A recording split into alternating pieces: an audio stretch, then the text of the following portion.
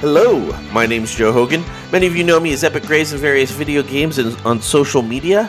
Welcome to episode 237 of Geektitude, a geek culture podcast that celebrates the inner geek in all of us. I am joined today by mutually ill Ray. How you doing, Ray?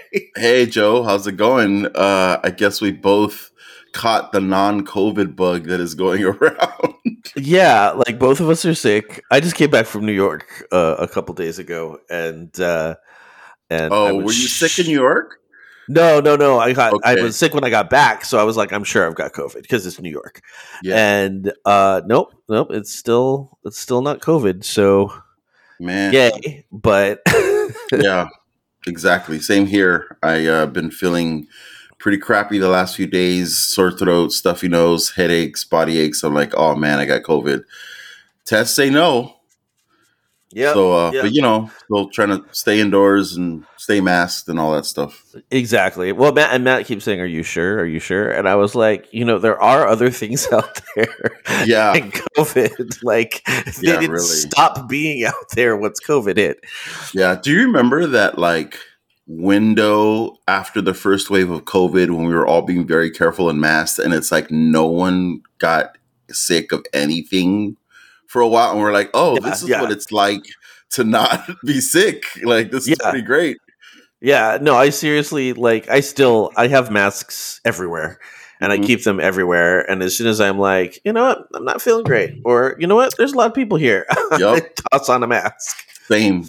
And we've been hitting some art shows. That's a segue, I guess, into our weekly geekery. That's pretty much been my geekery lately besides watching all these movies we got to watch to talk about today, hitting up art shows in LA and some in Long Beach, and just trying to get reacquainted with like the art scene at large, in Southern California. I feel like I've been in.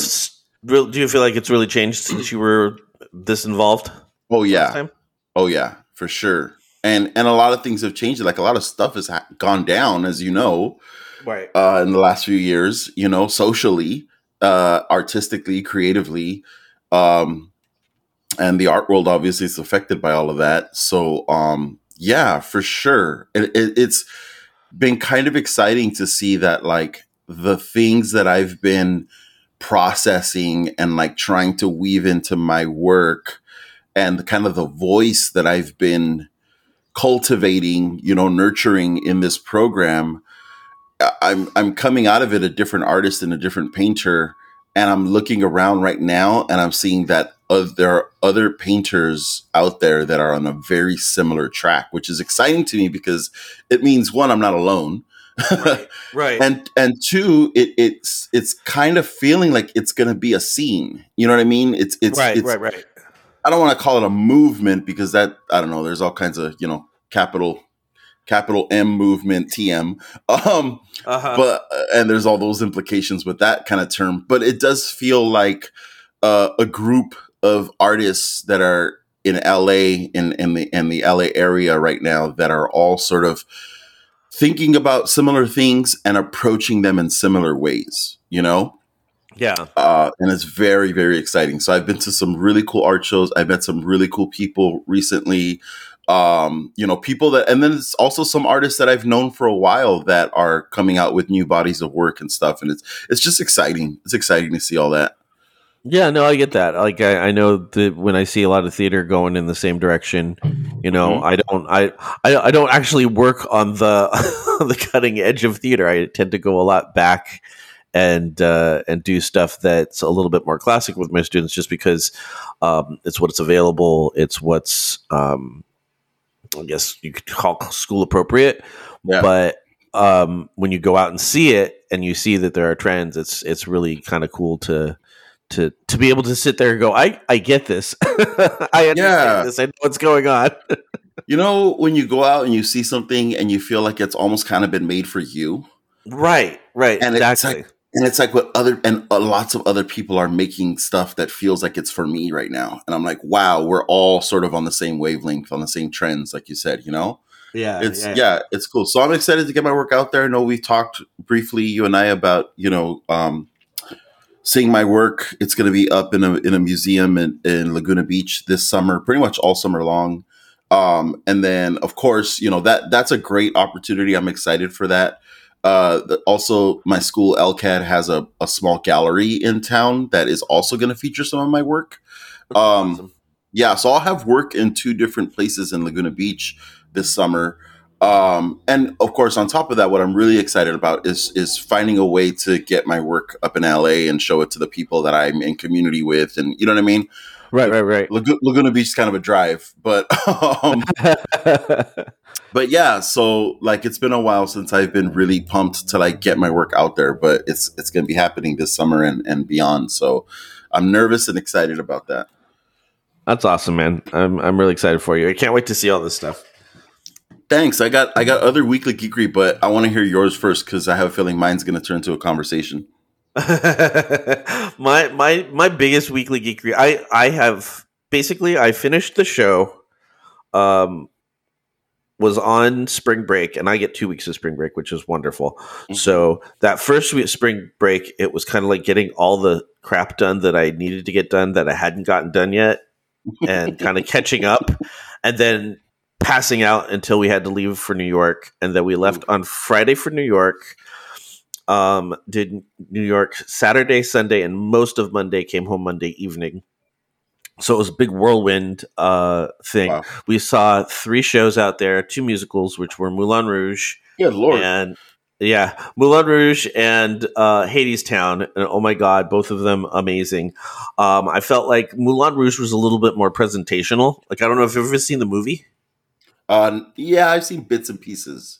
All right, so it's kind of like they took pop songs and they kind of shoved them all together and made a musical out of it. And so the musical stage version updates all the music that it uses. It uses some of the original songs, but definitely updates some of the numbers and makes it all a little bit more modern.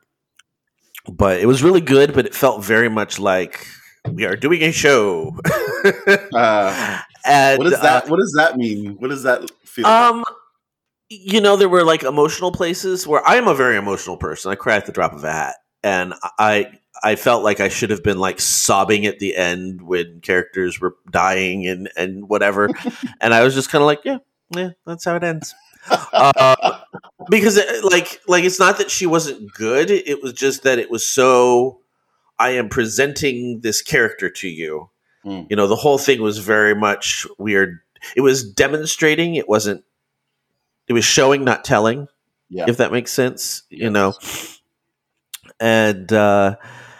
And so, it was good, and I very much enjoyed it, and Matt really very much enjoyed it, but I didn't enjoy it as much as Hades Town, which is kind of like, and I think it was flipped for Matt, but Hades Town is the story of Orpheus and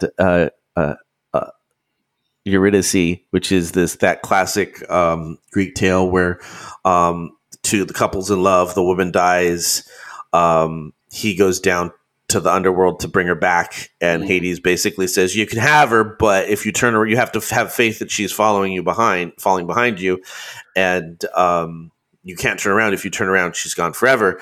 And so, he makes it right up to the end and then turns around and she goes forever. So that's like the classic story. So it's a retelling of that. And it's very bluesy, and it's very lots of different Southern music styles. So you got a little country, you got a little blues, you got a little bluegrass, you got it's very weird mix of musical styles for a musical. And it's a very small cast. There's like less than 10 characters, I think, less than 10 people on stage, I think. The band is on stage with them, so it's not like an orchestra pit playing. And it's just very, very cool. Like, just the things that it looks like a very simple set, but it's very complex. It breaks apart and it changes, and there's a trap door in the middle that comes up and down like an elevator. Like, it's great. Like, and it's this just really simple story. And the whole point is why do we keep telling this story? Oh, it's a sad story. Why do we keep telling it? And we tell it because there's always the hope that there will be something different in the end. And it's a really, really cool story.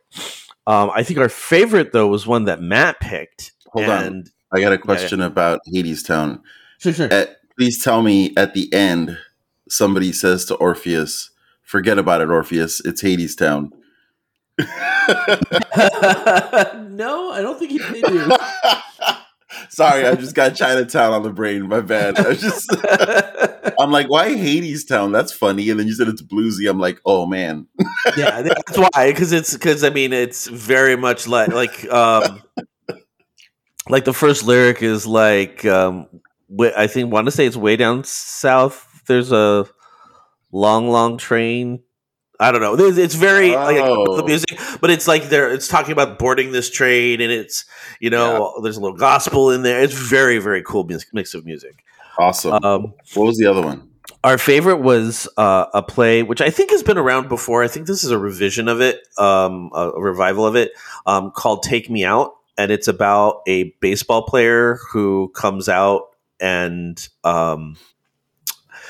the ramifications of a professional sports figure coming out as gay, and it stars Jesse Tyler Ferguson, the redheaded guy on Modern Family, and he was really really really good. Like you see like a lot of these sitcom actors, and you're like, yeah, they're a sitcom actor, and then you see them in something else, and you're like, oh damn, boy can act. Totally. Totally. That always blows my mind.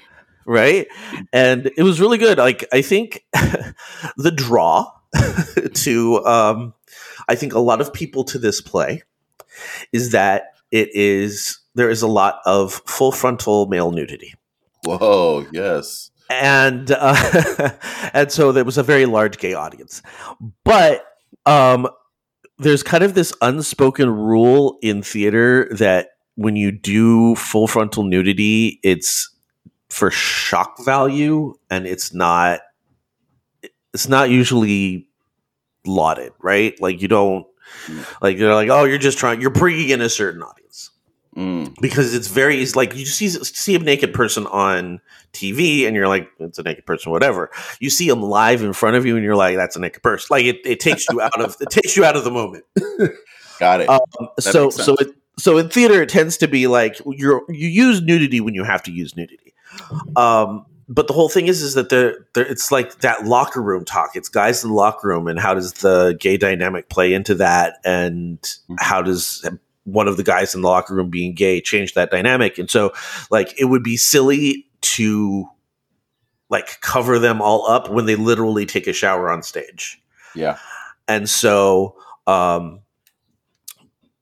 so that's I think that was like. I think initially it was kind of like, ooh, interesting. And so we decided to go to that one, and it ended up being like the most well acted. The story is they bring a guy onto the team who's, exceedingly good, but racist, sexist, homophobic. But they also kind of imply that he's very mentally deficient, and this is kind of how he was raised. And I have seen a lot of stage acting that's been really good. This guy was excellent. Like he had to play somebody who was very low intelligent but very high emotion, and it was intense. It was a really really really really really good play. Dang. What was it called? Take Me Out. Cool. That sounds like that choice of that nudity puts a lot of pressure on the rest of the play to be good enough to like I don't know, not be overtaken by the choice of nudity. You know what I mean? Right, exactly. I mean, like I've produced a play that had nudity in it. We did a immersive version of One Flew Over the Cuckoo's Nest way back when I had my own theater company, and my friend Greg made the decision that this is a very raw play, and every time they pull the young couple that goes like do you know the story of One Flew Over the Cuckoo's Nest? More or less, but I've never seen the movie, to my shame. There's a young inmate. It's about guys in being abused in a mental institution. And Right. there's a young kid who's a virgin, and so the boys basically buy him a prostitute to have sex, and so they go into one of the like padded rooms and they're having sex, and they get caught and pulled out. And so No spoilers. Yeah, well, it's from the 80s. So Mm, if you haven't seen it by now, I don't know that's going to be high on your priority list. But anyway, so the choice was to make them stay naked because most theaters, when they produce it, cover them up. Like they mm. wrap towels around them or they put them in underwear or whatever. And when you're going for the fact that this is a humiliating moment, my friend Greg, who was directing, thought, it's important to kind of show that rawness. And so, you have to apply for all these permits Oh to, wow. to audition for. You have to have like background checks to make sure you're not being sleazy. Like there's a whole thing just to get the casting notice out. And at the Jeez. end, they're naked, but they're like covering themselves up and they're trying to hide behind things. So it's not like, it's not presentational nudity. It's not like, Right. ta-da. It's just like they happen to be nude on stage and they're trying to cover themselves up. So, Right. Right. and we had a huge conversation. It's like, are we doing this for shock value or doing this for authenticity? And when we Yeah. finally decided, yeah, we're doing this for authenticity, then we went ahead with it. Yeah. And it sounds like it totally makes sense for the story that you're telling. Right, exactly. And so it's just it's kind of an interesting thing. And so when when Matt goes, there's male nudity, I'm like, okay, well, I know why you want to go. But and so and then the fact that Jesse Tyler Ferguson is in it, I'm like, okay, that adds some credibility because the guy's not going to be in something that's not, good. Mhm. But like I don't think I was expecting that quality Mm. of performance. Oh, Jesse Williams is in it too. Yeah. Yeah, it's a good Cool. cast. It's a very, very cool cast. Yeah, I always. It's so funny, when I see, just like you said about like you see someone on a sitcom and then you see them on a play, and it's like a different. It kind of opens up your understanding of their career, like your view of like what they do. I feel the same way when I see uh, an actor on stage somewhere that I've only previously seen in movies and television. It's so fucked up, but in my brain, I'm like, oh, they're a real actor, which is so fucked up. But it's like, oh shit, they're doing stuff. Like just because I haven't seen them in something on the screen lately doesn't mean they're not working. You know? Yeah, yeah. And a lot of actors like they do film and television to pay for their theater habits. Yeah. It's like I'll go make the money here and then I'll go do some theater that feels like rewarding to me. Artistically, like fulfilling. Yeah. Yeah, exactly, exactly. So you had more weekly geekery that was like intense. Well, not intense, but just stuff I wanted to geek out with you about. Can we talk about Moon Knight? Have you watched Moon Knight? I haven't seen the latest episode, but I've watched everything Oh, up to it. damn it. Okay. That's all right. What do you Should think give me a so heads far? up. I was okay with the first episode. The second episode, I'm like, all right, it's getting better. I think by the third episode, I was pretty much like, I'm enjoying where this is going. I feel like this is a little more is happening Okay. because I think what frustrated me in that first episode is like we get it. You like we were at a disadvantage because we already know that he has multiple personalities, and Mhm. so it's just kind of like we're waiting for him to catch up to us. And I was kind of getting impatient with him catching up to us. And so then once they actually started communicating with each other, Mhm. it was a little bit better. I still think Steven's a little whiny, which is totally his point. But after a while, you're just like, dude, chill. Yeah, yeah. Are you're enjoying it? I take it. I am very much enjoying this show. There's Was it the last episode? I'm trying to think of so there's 4 episodes out. You've I've seen the seen first 3, right? The first one is called The Goldfish Problem, the second one's called Summon the Suit, and the third one's called The Friendly Type. Um and then the fourth episode, wait, what's it called? The fourth episode is called, oh, I can't find the name of the fourth episode. But yeah, I'm trying to like keep my feedback to the first 3 episodes. Um there's I guess I've just kind of come to expect this from these Disney Plus shows, that at a certain point they need the plot or the story to move along, and the characters are just going to make dumb, kind of nonsensical decisions sometimes, where you're just like, that doesn't make any sense. But it's like, we know, we need this next thing to happen. Okay, cool.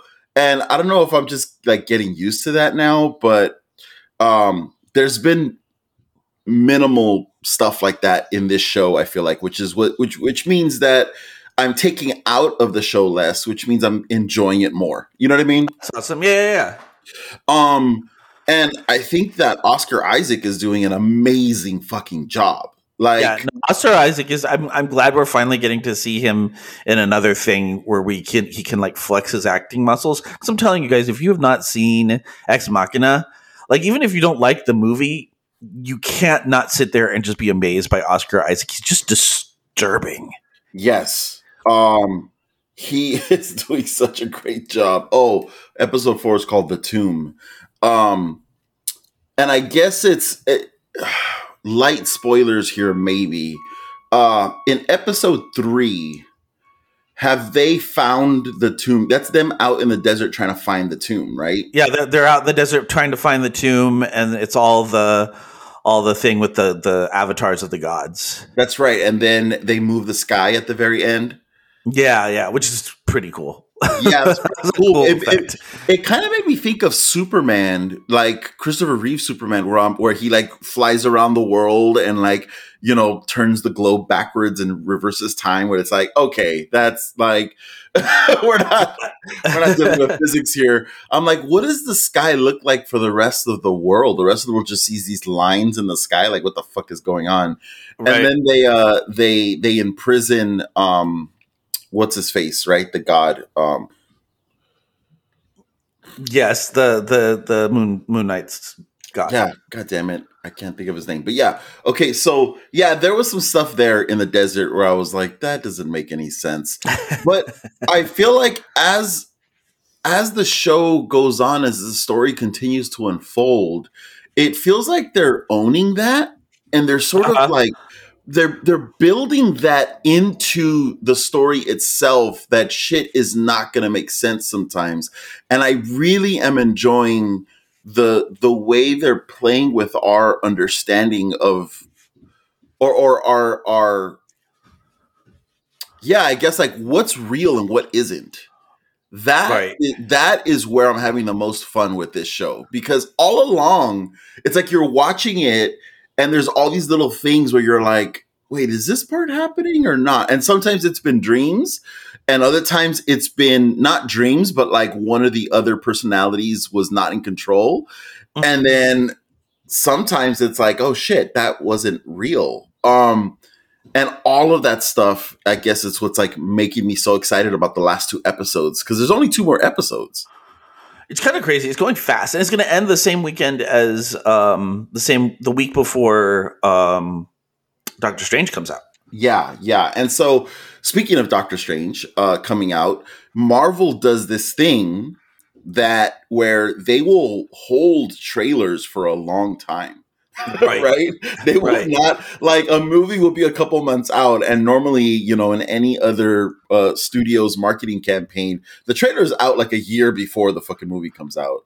But Marvel doesn't do that. And so people are like, when is this trailer going to come out? When is that trailer going to come out? But the reason Marvel does that, right, is because there's sometimes spoilers for current things happening in the trailer for a movie that's coming out later on down the road. Right. So everyone's wondering when the Thor Love and Thunder trailer is coming out, which I fucking loved. Came out last week. Yeah, it was a lot of fun. Oh my God, dude. Fuck. I'm so excited for that fucking movie. God damn. But I was like, okay, there's a reason they released this trailer now. I wonder if it's going to impact episode 4 of Moon Knight. Like, I wonder if there's something revealed in the trailer for Thor that they didn't want to show before this episode of, or they needed to show before this episode of Moon Knight, and if they had showed it before, it would have, impacted this current story that we're watching. Yeah, because I think the kind of common thought is that where a lot of these movies have been movies and TV shows have been precursors to Doctor Strange, this one is a precursor to Thor. Like, this is giving us stuff for Thor. I mean, it might also be giving us stuff for Doctor Strange. We don't know. Right. But because we haven't had a lot of stuff leading into Thor, and Thor's all about the God Killer. Yeah. And this deals with gods. Like, it's one of the three pantheons that we know we're going to get in the Marvel universe. So yes, exactly. And so there were rumblings like, oh, this next episode of Moon Knight, prepare yourselves. It's going to be, just, watch it before you get spoiled. And so I'm thinking, oh shit, it's going to have something to do with like Gore or with Thor, that story. Definitely shit goes down in the 4th episode that Joe, like, watch it as soon as you can. Try not to get spoiled. But I was surprised by where they took it. It was not what I was expecting. It was not even in the ballpark of what I was expecting after, kind of the anticipation building from the Thor trailer. Interesting. Yeah, so that's what I want to talk to you about today. But I'm going to wait. We're going to talk about it next time. We are going to talk about next time. We should have seen them all. I'll make sure that I've got it all before we even sit down to watch Doctor Strange. Oh yeah, for sure. Because I'm going to be in town for that. Yeah. And so, like I said, hey, how you doing? Hug. Okay. So Moon Knight. Because if you have not been around Ray and I, when we haven't seen each other in a long time, and we finally actually get together in person, that's pretty much how it goes. Yep. And Matt and Rosie are kind of like, we'll just let them talk for a while. We'll just give them their moment. Yeah, because a couple of weeks from now, I mean, Moon Knight's going to be wrapped up. Yeah. And so we're going to be coming off of the finale of Moon Knight, getting ready to sit down and watch Doctor Strange. And we're going to have a lot to talk about. We might, yeah. I was even thinking, shoot, because I'm going to be pretty busy the next month or so. Graduation is coming up. I'm finalizing my thesis. I am super busy. And I'm like, shit, maybe am I going to be able to record this next episode of the podcast? But I'm like, you know what? What if we figure out something where we can record it in person? Right. Like we'll work on that. Yeah. Like while I'm out there in Palm Springs, maybe. Anyway, so that's my weekly geekery. Super excited for you to see this next episode of Moon Knight. All right. Sorry, I feel like that was like anticlimactic. You're like, we're going to have a discussion. I'm like, nope, haven't seen it. Sorry. That's all right. I mean, I feel like between the Thor trailer and Moon Knight, God, Marvel just keeps... This was a big week for Marvel. Marvel's been ramping up because I think they know that Doctor Strange is kind of going to blow everything up. And so... they're just kind of lining everything up so that the dominoes will fall. Yeah, and I wonder if part of it too is again the contrast with DC and everything, because Discovery just merged with Warner Brothers, and they're now talking about overhauling the DC universe. So. More power to them. Have you heard about that? I have not heard about that. That's the latest thing. The new owners of all things Batman, Superman, and Wonder Woman are exploring an overhaul of DC entertainment. Multiple sources close to the situation told Variety. It's been less than a week since Discovery closed its $43 billion deal for Warner Media, joining one of the largest producers of reality programming with one of the most venerable entertainment brands under the new moniker of Warner Brothers Discovery. So now it's called Warner Brothers Discovery. David Zaslav, the CEO of the combined companies, and top leadership have been toying with the idea of turning DC into its own solidified content vertical, the sources said. The move would potentially affect DC feature film development in the Warner Brothers Pictures Group, streaming series at Warner Brothers Television, and the creative arm within DC proper, meaning comics, all in an effort to have the disparate elements more closely aligned in order to maximize the value of the superhero stable, one often seen as punching up against Marvel. That's pretty accurate. I mean, Yeah, man. So they're already vetting candidates. Before the merger closed, Zaslav vetted candidates with experience in creating and nurturing blockbuster intellectual property with a goal of potentially finding someone to serve as a creative and strategic czar, similar to what Marvel has in Kevin Feige. I feel bad for whoever gets that job because they're going to be so excited. And unless Warner Brothers and their new conglomerate masters, whoever's running the things over there, unless they completely change the way they let creative do their thing, it's just going to be more of the same. Are you ready for this next sentence? I'm so excited for this next sentence. One of those candidates included Emma Watts, a former top film executive at 20th Century Studios and Paramount, but it does not appear that Watts will take the job. One insider suggested that Zaslav was less interested in finding a creative guru and more eager to hire someone who had the type of business background needed to keep all the different factions at DC working more harmoniously. Yep. There you go. There you go. It has been literally published and is out there in the world. Get a fucking mirror. Look at yourselves. Fix your shit. Right there. It's what? It's right there. They still don't get it. It sounds like, oh, the creative stuff. Nah. We're not. That's not. We need a business person in here. It's like, no, that. I have to say, I am not a huge DC fan. I have always been a Marvel fan. I love Marvel comics. I love the characters. I feel like they're a little bit more down to earth, and I think that's always the comparison. DC is, the gods, and Marvel's the everyman. But if I was a DC fan, I would be so bitter, angry, and defeated at this point. Yeah, man. Like I would just be done. I would be like, I wouldn't be going to, like, I'm not going to Batman because, I know it's now on streaming, so I could watch it. And I'm like, it's not a high priority for me because I just don't have any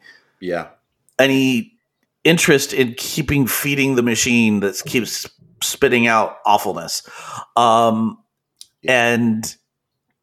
I can't imagine if Marvel if Marvel had been this way and DC was the one that was successful, I would have been so painfully hurt and bitter and angry. So I get it, DC fans. Would you have been falsely touting the epicness of shitty Marvel projects? Would you have been like, no, this Zack Snyder Avengers film is so much better than your God, I threw up a little bit in my mouth. Oh. Oh God. I'm already not feeling well, Ray. That was cruel. My bad. No, I'm just kidding. I don't know. I'd like to think that I'd be able to look at it realistically, but I know, like, right now Marvel can do no wrong, and I know that they can do wrong, but in my mind it's like, yes, just give me more. Yeah. And I know there's been movies that they've put out that have been okay. Yeah. And we've been like, well, the next will be amazing. And like, so I get that want to just kind of, root for the home team. Mm-hmm. But we sit here and we pull these movies apart, and I can't imagine that I would be sitting there pulling apart movies and trying to convince you and myself that they were good if they weren't good. I mean, because look at the X-Men. Like, we love the X-Men franchise, and we love the X-Men, and we hate, a lot of the movies. Yeah. So, I like to think that we would be a little bit more honest with how they were doing. Right. Yeah, that's a good point. For me, this news was just kind of like a yes. Oh no, like where this likely they're going to move forward with this as they should in terms of like figuring this thing out, and they're going to do a whole overhaul, but it's already doomed from the start. So now we have a whole other decade of wave of new attempts at this franchise, just knowing that they're not really, it doesn't sound like they've quite accepted what the, that they need to fundamentally change their approach. Yeah. Which is unfortunate because I love DC. Like, my first favorite superhero was Superman. Right. That was my first. I literally dressed up as Superman at freaking 2 years old and spent my whole childhood in love with Super Friends and DC and Batman and all that stuff. So I think I was in kindergarten when I dressed up as Robin. Cool. Yeah. So I'm right there because I was a Super Friends. That was the first comic book. Yeah. Anything that I was introduced to, that and Spidey and the Amazing Spider Friends. Those were the two. Yeah. And then when you start finding more about the properties and you get a little older, you're like, oh, there's this whole thing. But as much as this podcast is a Marvel Stan podcast, it's also about us talking about the things that we're enjoying. We're just going to gravitate towards the things we like. Yeah. And these are the things that we like.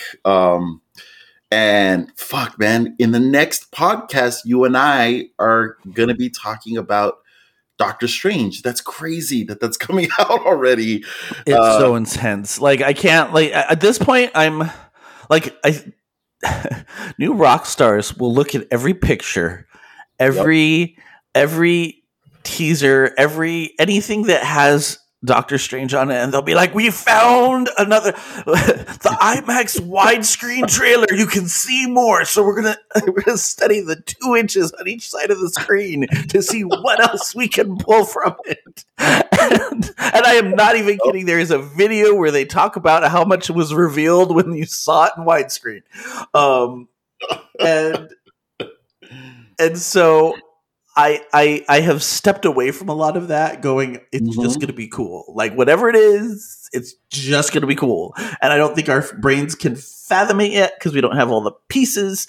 And so I'm just, at this point, I just want to watch it and be like, let me try and process what's going on. Yeah, I've pretty much dipped out of all the new Rockstars content. And pretty much all of the theory based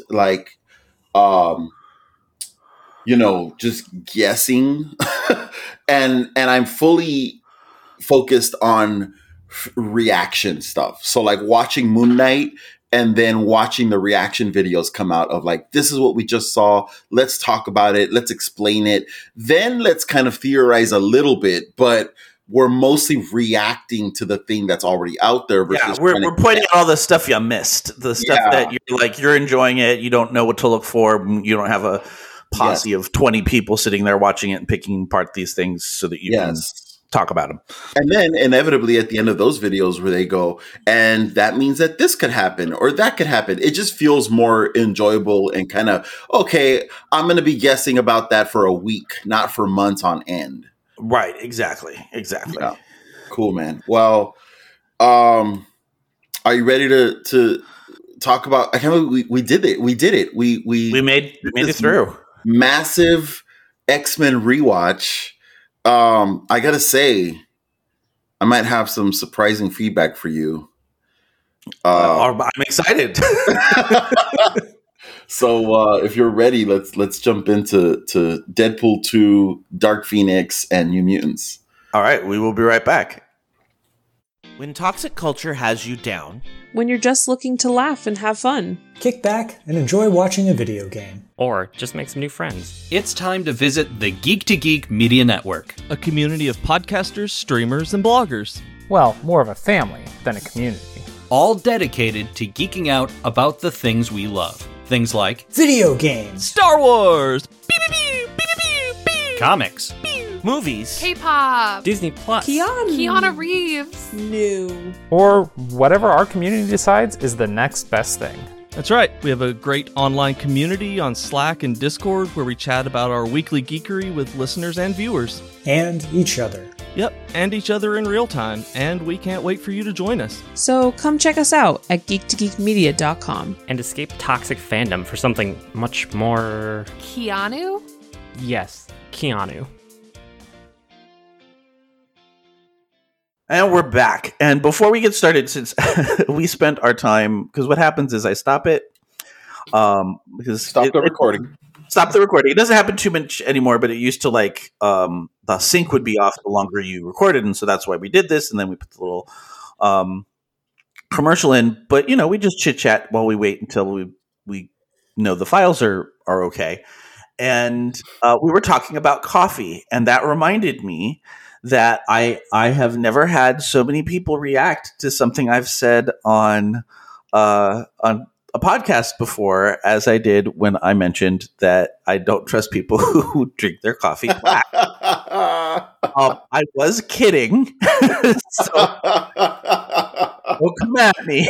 Hey, those black coffee drinkers are intense, Joe. You gotta watch your step there. I know because I date them. Well, it's funny. It was like, I just was being funny. And then all of a sudden I'm like, what do you have a problem with black coffee drinkers? Huh? And I'm like, well, maybe this is a sample of why I don't trust black coffee drinkers. Maybe this is it right here. Oh, they're a bit intense. It's hilarious. It's intense. It's okay. It's all right. Do a little sweetness. Could do a little sweetness in their body. That's funny. So no, I appreciate it. I have many. This goes against everything I believe in, but I'm going to say it anyway. I have friends who are black coffee drinkers, so it's all good. So. That's great. I had a feeling that was gonna get a response. So then Ray and I were just talking about our coffee habits and how if you don't drink, like if you don't get a good batch of coffee in the morning, it ruins your day. We're also we're recording this episode earlier than we normally do, so the coffee is definitely hitting today. Yes, it's helping a lot. Yep, a lot of heavy lifting. So talking about heavy lifting, nicely done. How was these 2 weeks for you and Rosie, Ray? Like this was a lot. This section was a big ask. Yes, I've been very busy, as I said earlier, and so at one point a few days ago, I was like, "Oh shit, we have 3 movies to watch." Damn. So we put on Deadpool first, Deadpool 2. Mm-hmm. And then we just managed to finish up last night and watch New Mutants, and then in between that we watched Dark Phoenix. So I have, I mean, Deadpool 2 is its own thing, right? Deadpool is its own thing. It's funny to hear that they're gonna like keep those going and just try to carry over.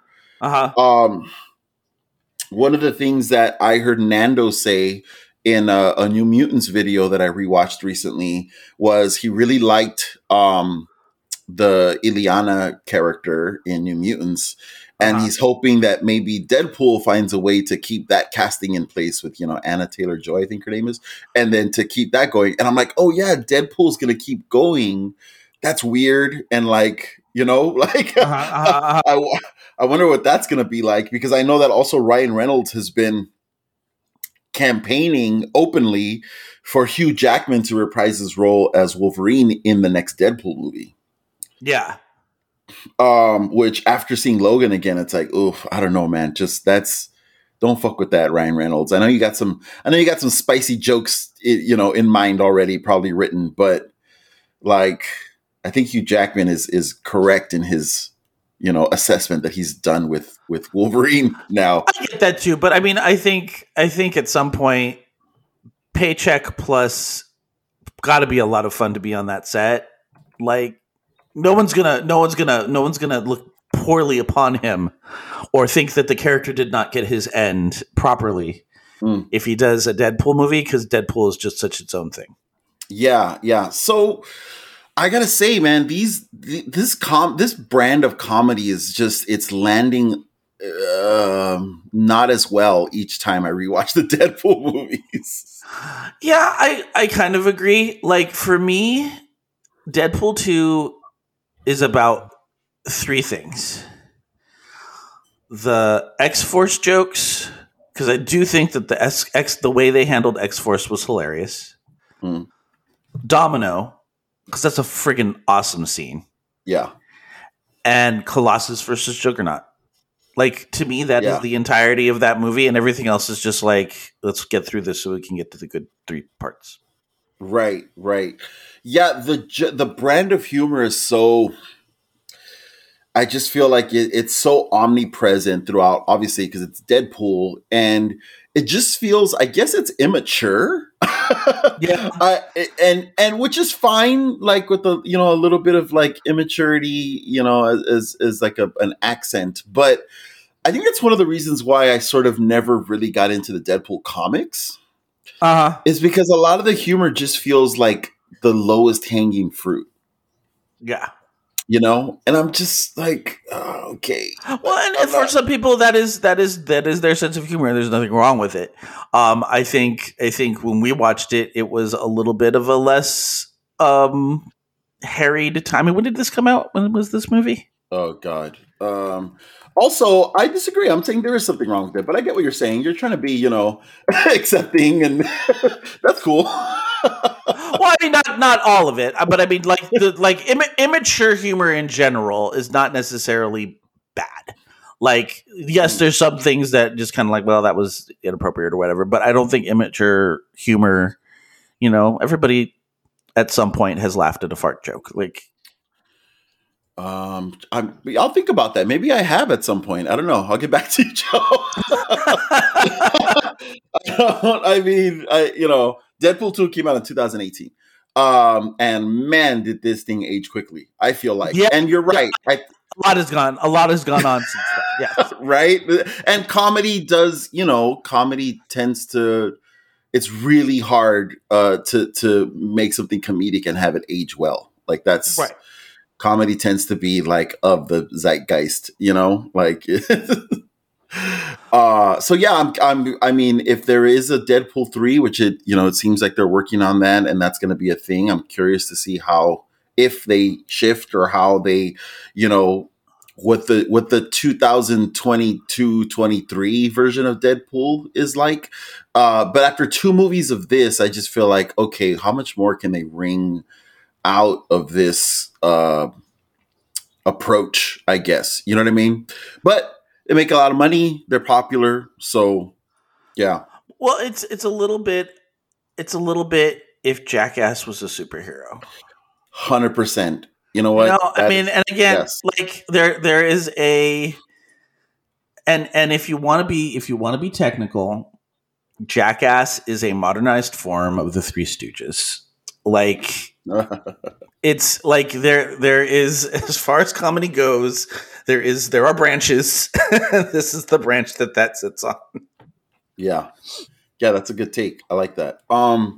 So the story's cool. I feel like none of the stuff that's supposed to be, because they're trying to walk this line of this tone that is like all over the place. That it's overall funny and slapsticky and, like you said, kind of immature humor. But then they're also trying to have, some real stakes, some real emotional stakes. But at a certain point in this rewatch, I was like, why are you even trying to do this? Because you're just going to undercut it anyway. So like, what is the benefit for you from like still having this, this scene where, we're supposed to feel something? Like, do you really want us to feel? I don't feel like you do. So I think they were going for nihilistic humor, where it's like, he's given up, and so he's just trying to. And I don't think you're right. The swapping of tones does not work. Yeah, for a while it feels like, just don't waste my time with this slow scene where there's supposed to be some kind of real character development or something, but it's not. Like, you are not gonna honor this, so why should I as a viewer honor it? You know what I mean? Like, you're about to undercut it with a dumb joke, so I'm not. It makes me become like uninvested, or disinvested. I don't know. And I also think Deadpool movies do not survive a second watch, because the first watch, you're in it, it's all shocking, it's all new. When you know the punchline of the joke is coming along, it's less funny. Yeah. And I think that's one of the things that it does not, that has going against it, is that you're not I don't think meant to. Well, they want you to watch it as much as they can because they get money from it. But I don't think humor-wise, you're supposed to be watching these movies over and over again because they're gonna land flat once you know the punchline coming. Yeah, I also think there's like, speaking of like, the brand of humor, I feel like there's a lot of jokes where like gay stuff is supposed to be funny, like automatically. Like him flirting with, like that's just on its own. That's just supposed to be funny, or like, you know what I mean? Like kind of like jokey romantic stuff between like male characters where I'm like, so desensitized to that. Like at our level, it's kind of like, well, at least I put gay stuff in there. It's yeah. It's true. It's like, yes, we're used to being the joke. Yes, we're every Disney villain. Like these are just things that it's fine. Yeah. Yeah. And I guess, it just for the sensibilities that we've all sort of cultivated to this point, you know what I mean? I just like, I guess that's kind of funny. I don't know. Like, I think the best thing about this movie is that it looks great. It does look great. Like the everything very much feels right. Like it feels like it all kind of lines up with what it's supposed to be. I think the characters look great. I think the action looks fucking amazing. I think they use blood and they use stuff like slow motion, like in the best way that they can. You know what I mean? It's all effective. All of that. Who would have thought that like a 5'7" Cable could work? But Brolin kills it. Like I love this version of Cable, because that's what these movies. I mean, ultimately, if you're making a comic book based movie, you're going to have to translate the aesthetic and the character design in some way. And there's a lot of hit and miss, But I think overall, this movie nails it. Yeah, no, I think Deadpool is great at taking the characters we like and putting them on screen accurately. I mean, that's why I like the Colossus Juggernaut fight so much, because it's like, yes, we've always wanted to see this. This is amazing. This is straight out of the comic books. This is great. I still love the fact that Rusty Collins is like a big bad at some point in this, and is like the central character, like this nothing character that nobody ever knew what to do with, and had such a horrible starting name that they just reverted back to his regular name and called him Rusty Collins for the rest of his life because Fire Fist was so ridiculously absurd.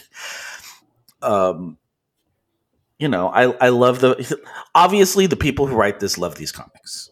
And at the end of the day, I will forgive a lot if that is where you're coming from. Right. Yeah, I don't know. I don't know. Like, I think when Deadpool 3 is announced, I don't know that I'm going to be like, yes, I can't wait to see, I'll probably catch up with it at some point. But I feel like definitely I'm hoping, I feel like Marvel has learned some things from Deadpool and the way they pull that off, that they've carried into the Marvel properties. And I feel like DC could learn some stuff in terms of how they treat the characters. Like you said, they some things that they're nailing. Like how did Deadpool make a better Juggernaut than the actual fucking X-Men movie? Right? Like, well, not only that, but I mean, I keep going back to my favorite scene, and I honestly feel like it's almost on par with the first Quicksilver scene, is that Domino scene. Like, they even pointed out, how the hell do you make luck as a power? Right. Make it read on screen, and it does so well, and she's just so cool and cavalier about it all. And she's just a great character. Yeah, she is. Yeah, I had forgotten how much I enjoyed Domino. I remember at the time, and this is going to carry over into the next couple movies we watch, though. But at the time, I just remember being kind of disappointed with the design of the character. I got why they switched it up, but I was like not like 100% on board with the final redesign, and I think that affected my, like, how well I was able to just enjoy what was on screen and just absorb what was there. And this time around, I'm like, shit, this, like, I want to keep seeing this Domino in other movies. Yeah, no, she's just so cool. She's just so cool. And I I really need a bus to get you all out of here. The bus comes crashing through. Like it's just very well set up. And it's just makes like it's those little like that is stupid humor that makes me chuckle because I do enjoy the absurdity, and I think that's part of the reason why I like Domino so much is because her character kind of just exists in absurdity. It's not the fart jokes, it's not the like locker room humor. It's it's just randomness, and that makes it. That's the kind of stuff I like. Yeah, for sure. I want to bring up one thing that Lyle said, and I'm glad he brings it up because it's so true, and it's sad that even this movie does it. He says, "Before this starts, I want to acknowledge that this is shitty framing / storytelling to have a female character that exists only to die / be imperiled as a motivator to the male character. Yep. Vanessa could have been cool as hell, but they did her dirty in the first one and worse here." And I completely agree. They fridged her. Yep. And so, this movie has issues. I think all the Deadpool, you cannot make a movie based on a character created by Rob Liefeld and not have it have issues. I'm sorry. Yeah. That's just life. Yeah. Women in Refrigerators, which is a website, which is a term that comic book writer Gail Simone popularized on her website, where she pointed out how often that happens, where female characters are introduced just to be killed off and give motivation to the male main character. Yeah. Literally taken from a really unfortunate Green Lantern story. Yeah. I would be interested to see them do this or see if there's a version of this where a male character is brought in for the same reason for a female character. I'm pretty sure it doesn't exist, but if it does, I'd love to know about it. Yeah. I feel like The Boys, which Rosie and I finished my rewatch and her first watch of the first 2 seasons of The Boys, which we thoroughly enjoyed. Does the same thing where they kill off Huey's girlfriend in the first scene of the first episode. And I feel like they flirt with that dynamic a little bit where he's, the one in distress a lot. He's, Starlight is having to save him a lot. But yeah, I can't think that's as close as I think I can recall that they've ever, fully gone into that, reversing that trope where. Well, and of course, but he's still alive and still the main character. Yeah. Exactly. Yeah. It's not that his character was just brought in to be killed to motivate a female character. Yeah. I feel like that's I agree with Lyle here. And I think in the first episode, part of Deadpool, that was what bugged me so much about how they wanted to frame Vanessa as like this awesome character and this awesome person and someone that, Wade would fall for. And they kind of bill her as this like perfect ideal of what any like comic book geek would want as a girlfriend. And it's like, she's hyper sexed and she's like hyper feminine and she talks about Empire Strikes Back and she doesn't care about like, she only cares about like sex and video games and comic books. And he literally says at one point, it's like I created you. And it's just like, ew. Like I really thought when they first said that, I'm like, oh, is that going to be like a thing where like they're going to call out this like trope, this like e-girl trope, you know what I mean? And then they don't. It's just like, no, she's just that, and it's great. Yeah. And I'm just like, oh, this is appealing for me. It's appealing to like the most like misogynistic side of like geekdom. You know what I mean? Yeah, no, I completely agree. And there's definitely like I said, I think we watched the first round going, oh, this is new. This is different. They've got a fresh take on characters. I think when you look at it closer on the second watch, you're like, oh, oh. And then, you know, I mean, I think they've pushed this character who's very popular from the comics. I think they've made him as cool as they could probably make. I think Ryan Reynolds has done an awesome job because this is a character created by Rob Liefeld. Don't forget. This is a straight ripoff of a DC character named Slade Wilson. Like literally, like just a rip-off character that was introduced in the, you know, in the waning issues of New Mutants, that, you know, has become this phenomenon. And under other writers, I'm pretty sure. I don't think his writing of it ever did anything with it. No, he was just a badass, unkillable mercenary, like all Liefeld characters. That's what they are. They're all badass, unkillable mercenaries with healing factors and big guns. Like that's all of them with big guns, teeth. little feet, and hundreds of pouches. Like that is the Liefeld. That is how it goes. Yeah, so you're totally right. There are other writers like Joe Kelly that came in, I believe it's Joe Kelly, and, you know, kind of made Deadpool what he's known for today. So yeah, I want to talk more about the Liefeld factor when we get into New Mutants as well. Okay. All right. Well, before that, we have to jump the hurdle that is Dark Phoenix. Yes. So do you want, like, Lyle didn't even touch this one. He was like, I love you guys, but I can't. Yeah. So he didn't. But we did. I actually watched that last, and I forced myself to watch it yesterday. And I was toying with the idea of watching it this morning so that the anger could be fresh and clean. But we started way more early than I was going to be able to do that. So I did it last night. And what are your thoughts? Okay. So this is my second time watching this movie. First time for Rosie.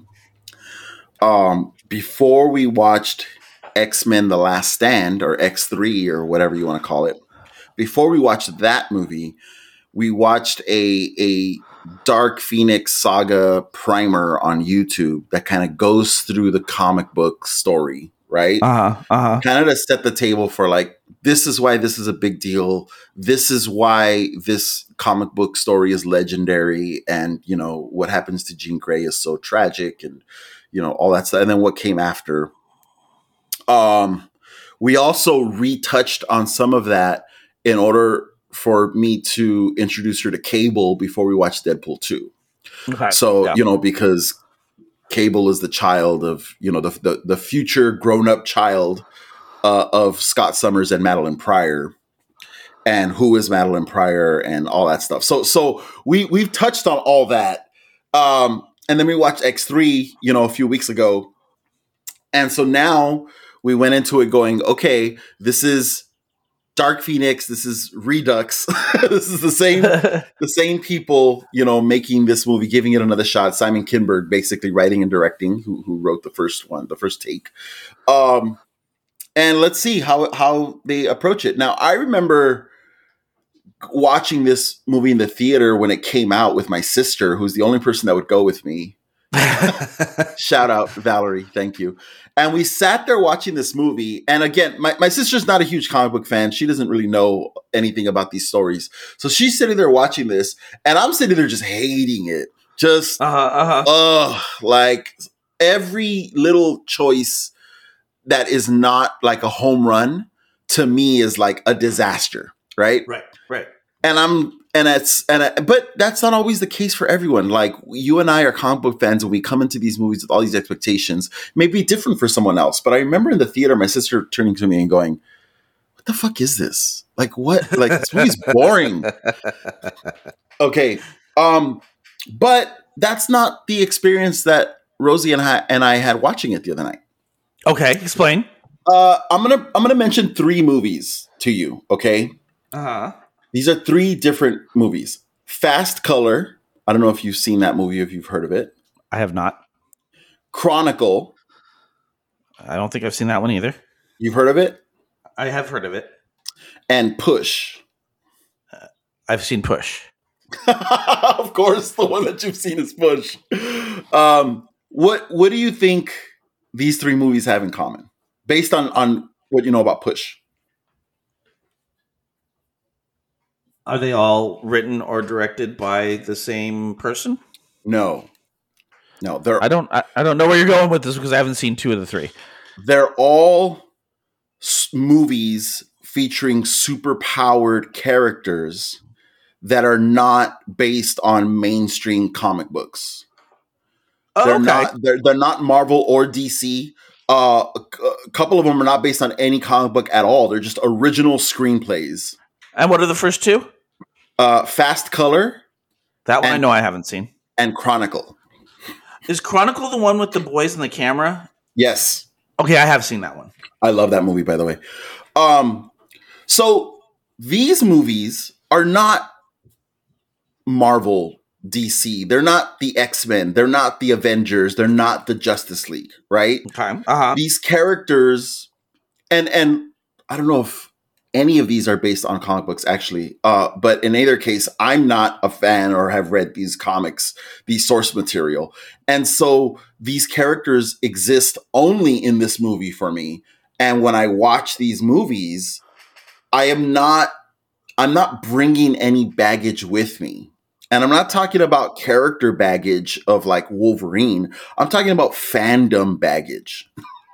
Okay. You know what I mean? Like I am not burdened with expectations and an emotional attachment to the history of these characters and how they're going to be translated to the screen. And what that does is it sort of opens up the possibility for enjoyment for me. Okay. That just can't exist with the X-Men and with Dark Phoenix. No. Definitely not for you, Joe, for Dark Phoenix and for the New Mutants. But it's been really fascinating and really rewarding for me to watch these movies with Rosie. Okay. Because Rosie has none of that. And I feel like, and I've talked about this before, she's like the prism through which I'm able to access like a new unlived in area of my enjoyment. Okay. Because I'm sitting there and I'm almost watching these movies through her eyes. I'm sitting there with her next to her on the couch and I'm watching the movie and I'm sometimes watching her reaction to what's happening in the movie. And like, she's all in, not to say that these movies are suddenly good movies and well-structured and, great characterization and stuff because, after the movie, she's like, oh, that was okay. But there's a lot more enjoyment that has been, achieved than when I'm watching it for the first time as a comic book fan going, God, I hope they don't fuck up Phoenix again. Right. You know what I mean? I get that. Yeah. So from that perspective, Dark Phoenix wasn't that bad. They do some good stuff in that movie.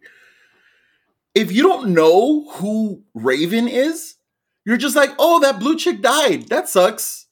Okay, moving on to these other characters, oh, that must have just been like, a plot device, that character. But if you know who Raven is and you've seen her through all these previous movies and you know her from the comics and then it's like, what the fuck? Why the fuck did Mystique just die like that? That was a stupid ass choice. But if this is not Mystique, if this is just a character, part of this team, she's just one of the team members that we don't really get to know. If you're just sitting there watching this movie for what it is on the screen. And okay. I will go ahead. Dude, it just totally changed my my experience rewatching these two movies. Okay. I have thoughts. Yeah. I would say that's all fine and good, except that we have seen all of these characters leading up till now, and we've seen them in a ridiculous amount of movies. Yes. And so it's not even internally consistent. And so even if you come to it only having watched the movies,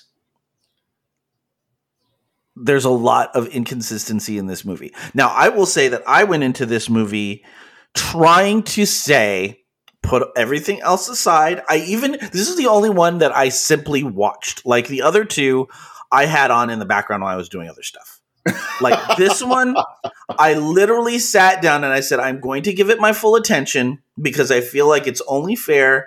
I know that this is my least favorite movie of the entire franchise. And so I'm going to sit down and I'm going to say, what, if I'm being honest, what can I divorce myself from as far as being an X-Men fan? And can I just invest in the movie and try and enjoy it with fresh eyes? I honestly tried. And just consistently was pulled out of it by bad movie choices. Like, not even just bad character choices, just bad plot and movie choices. Let's talk about some of those. Okay. So, I hate the beginning. I hate the Jean Grey creepy child in the back seat of the car. Like, it just, like, I get where they're going with it. I get why they did it, but it sets her up as being almost unsympathetic from the very beginning, because it basically makes her like she's just inherently evil for no good reason. Or she's a child, and children are petty. And that doesn't, like, we don't hold that against them for the rest of their lives.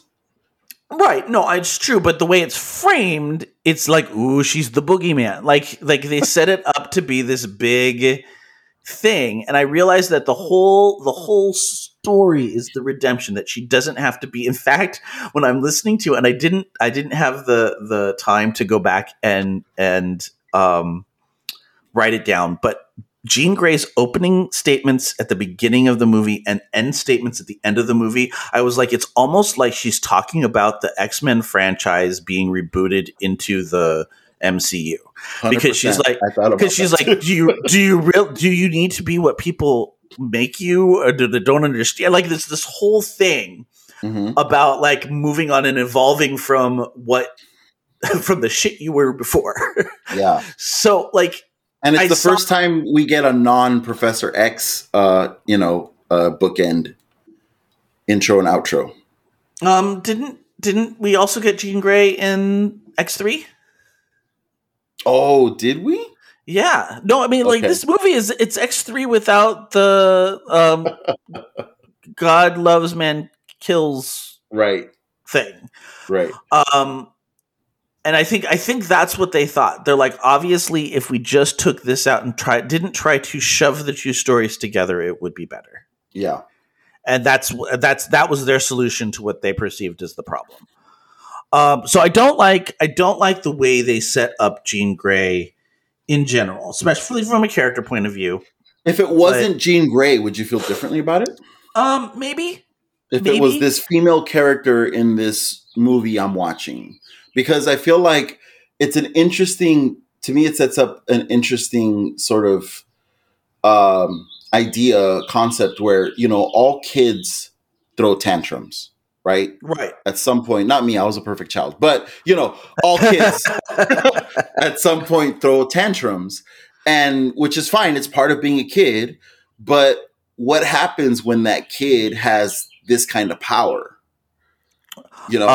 But again, that she doesn't really throw a tantrum. She says she wants a different channel, but at some point she's like, it's not me. Like, it's not like it's this other, like she has no control over her powers, and so all of a sudden she's just like freaking out. Like, I just read that as a lie. I just read that kids lie. She's lying. It's not me. It's like, yeah, it is. I didn't do it. I was dead at the time. I don't know. Just see, not the way her face looked like she was concerned.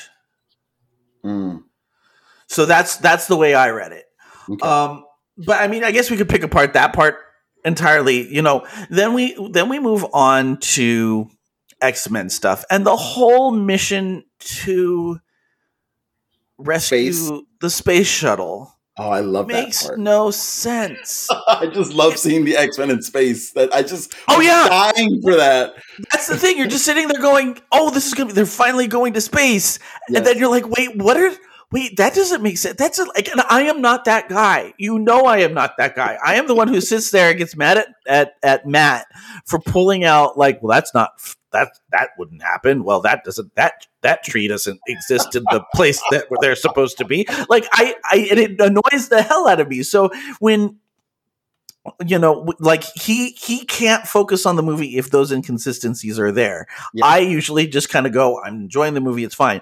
I can't, like, I don't understand. You have not explained to me why we need to like quickly wrap up Nightcrawler so that he can breathe in space, but we don't have to do that to Jean Grey. I don't understand. Also, they only wrap up his head, not his hands. And right.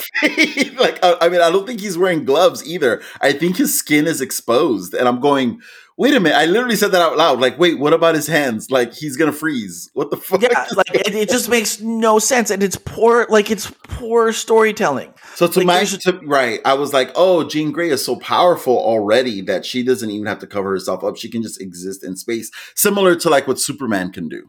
Right, but we have not, like, if the whole thing is she's supposed to become powerful, that's where the inconsistency, like, the girl in the car is this crazy force that is super powerful. Yes. But then it's the Phoenix Force that makes her powerful that she doesn't get until she's in the space. Like, it's just there's just a lot of stuff that it's like, I don't understand what you're doing. So maybe I'm wrong, but I've always thought of Jean Grey like separate from the Phoenix Force. Jean Grey is, according to the movies, is the most powerful telepath on the planet. Right? Most powerful telekinetic on the planet. Telekinetic, sorry. Right? Yeah, like she's an Omega level mutant in the movies. So, separate from the Phoenix Force. Like in the first iteration of this story, Professor X had to go in there and like limit her power because it was too powerful. And once those walls come down, he cannot stop her. She literally kills him. In the second iteration, to me, I was still going with that read of like, Jean Grey's super fucking powerful. It's one of the reasons that the Phoenix Force is drawn to her and why she's not obliterated by it. Because later in this movie, when she gives it to the other person, the alien that wants it, it obliterates that alien. So the reason why she can even embody the Phoenix Force is which is not called the Phoenix Force in this movie, which is stupid. But the reason she can embody this cosmic force is because she's already super fucking powerful. So powerful that as a little kid, she kills her parents. And as a, whatever age mutant, she doesn't need a fucking spacesuit to exist in space. That was my read of it. Which again, cool. But if she's already like we haven't established that we've established that she doesn't understand, know, or how to control her powers yet. We know she's if we go with that, she's powerful, and Xavier's kind of tapped that down. She is unaware of the fact that she can survive in space without. Is she? Is that the first time she's gone into space? I think it is. Yeah, it's the first time she's gone into space. So I like it. Just doesn't make sense. Yeah, I see. Again, I'm trying to look at this movie and go, this is my introduction to Jean Grey. This is not my understanding of Jean Grey from the comics. You know what I mean? Right. And with that introduction, nothing has she she's hesitant about her powers. How does she know she can survive in space without anything? Like it doesn't read. Okay. So I get I'm gonna move over to the stuff I like, because I could just go scene by scene and tell you why I could see angry. Oh, I desperately want to go scene by scene with you, but okay. We got another movie to talk about still, so okay. I like Sophie Turner. I think she was a good choice for Jean Grey. I feel bad that they didn't give her as much to work with. I think she is not the automatic choice. Like I feel I don't think that the first Jean Grey, I forget the woman's name.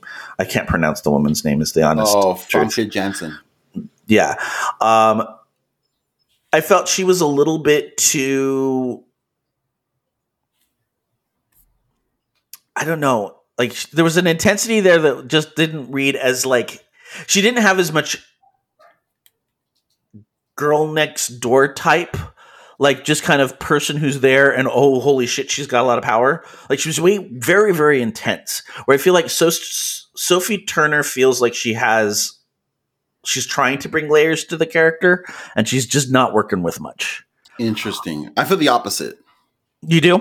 Oh, I much prefer Famke Janssen's version of Jean Grey than Sophie Turner's. Sophie Turner, I hate to say, she pulls me out. I don't think she's a very good actress, and I don't know. I don't buy her as Jean Grey at all.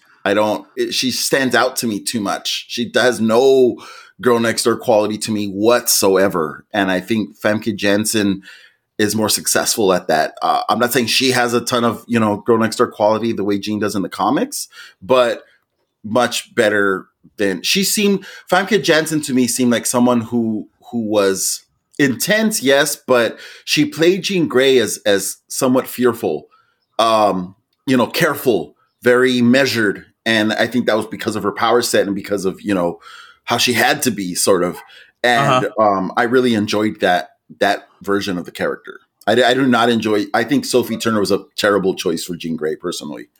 Interesting. I like it because I remember both the original watch and this watch. I'm like, I see what you're doing, Sophie, and I feel you.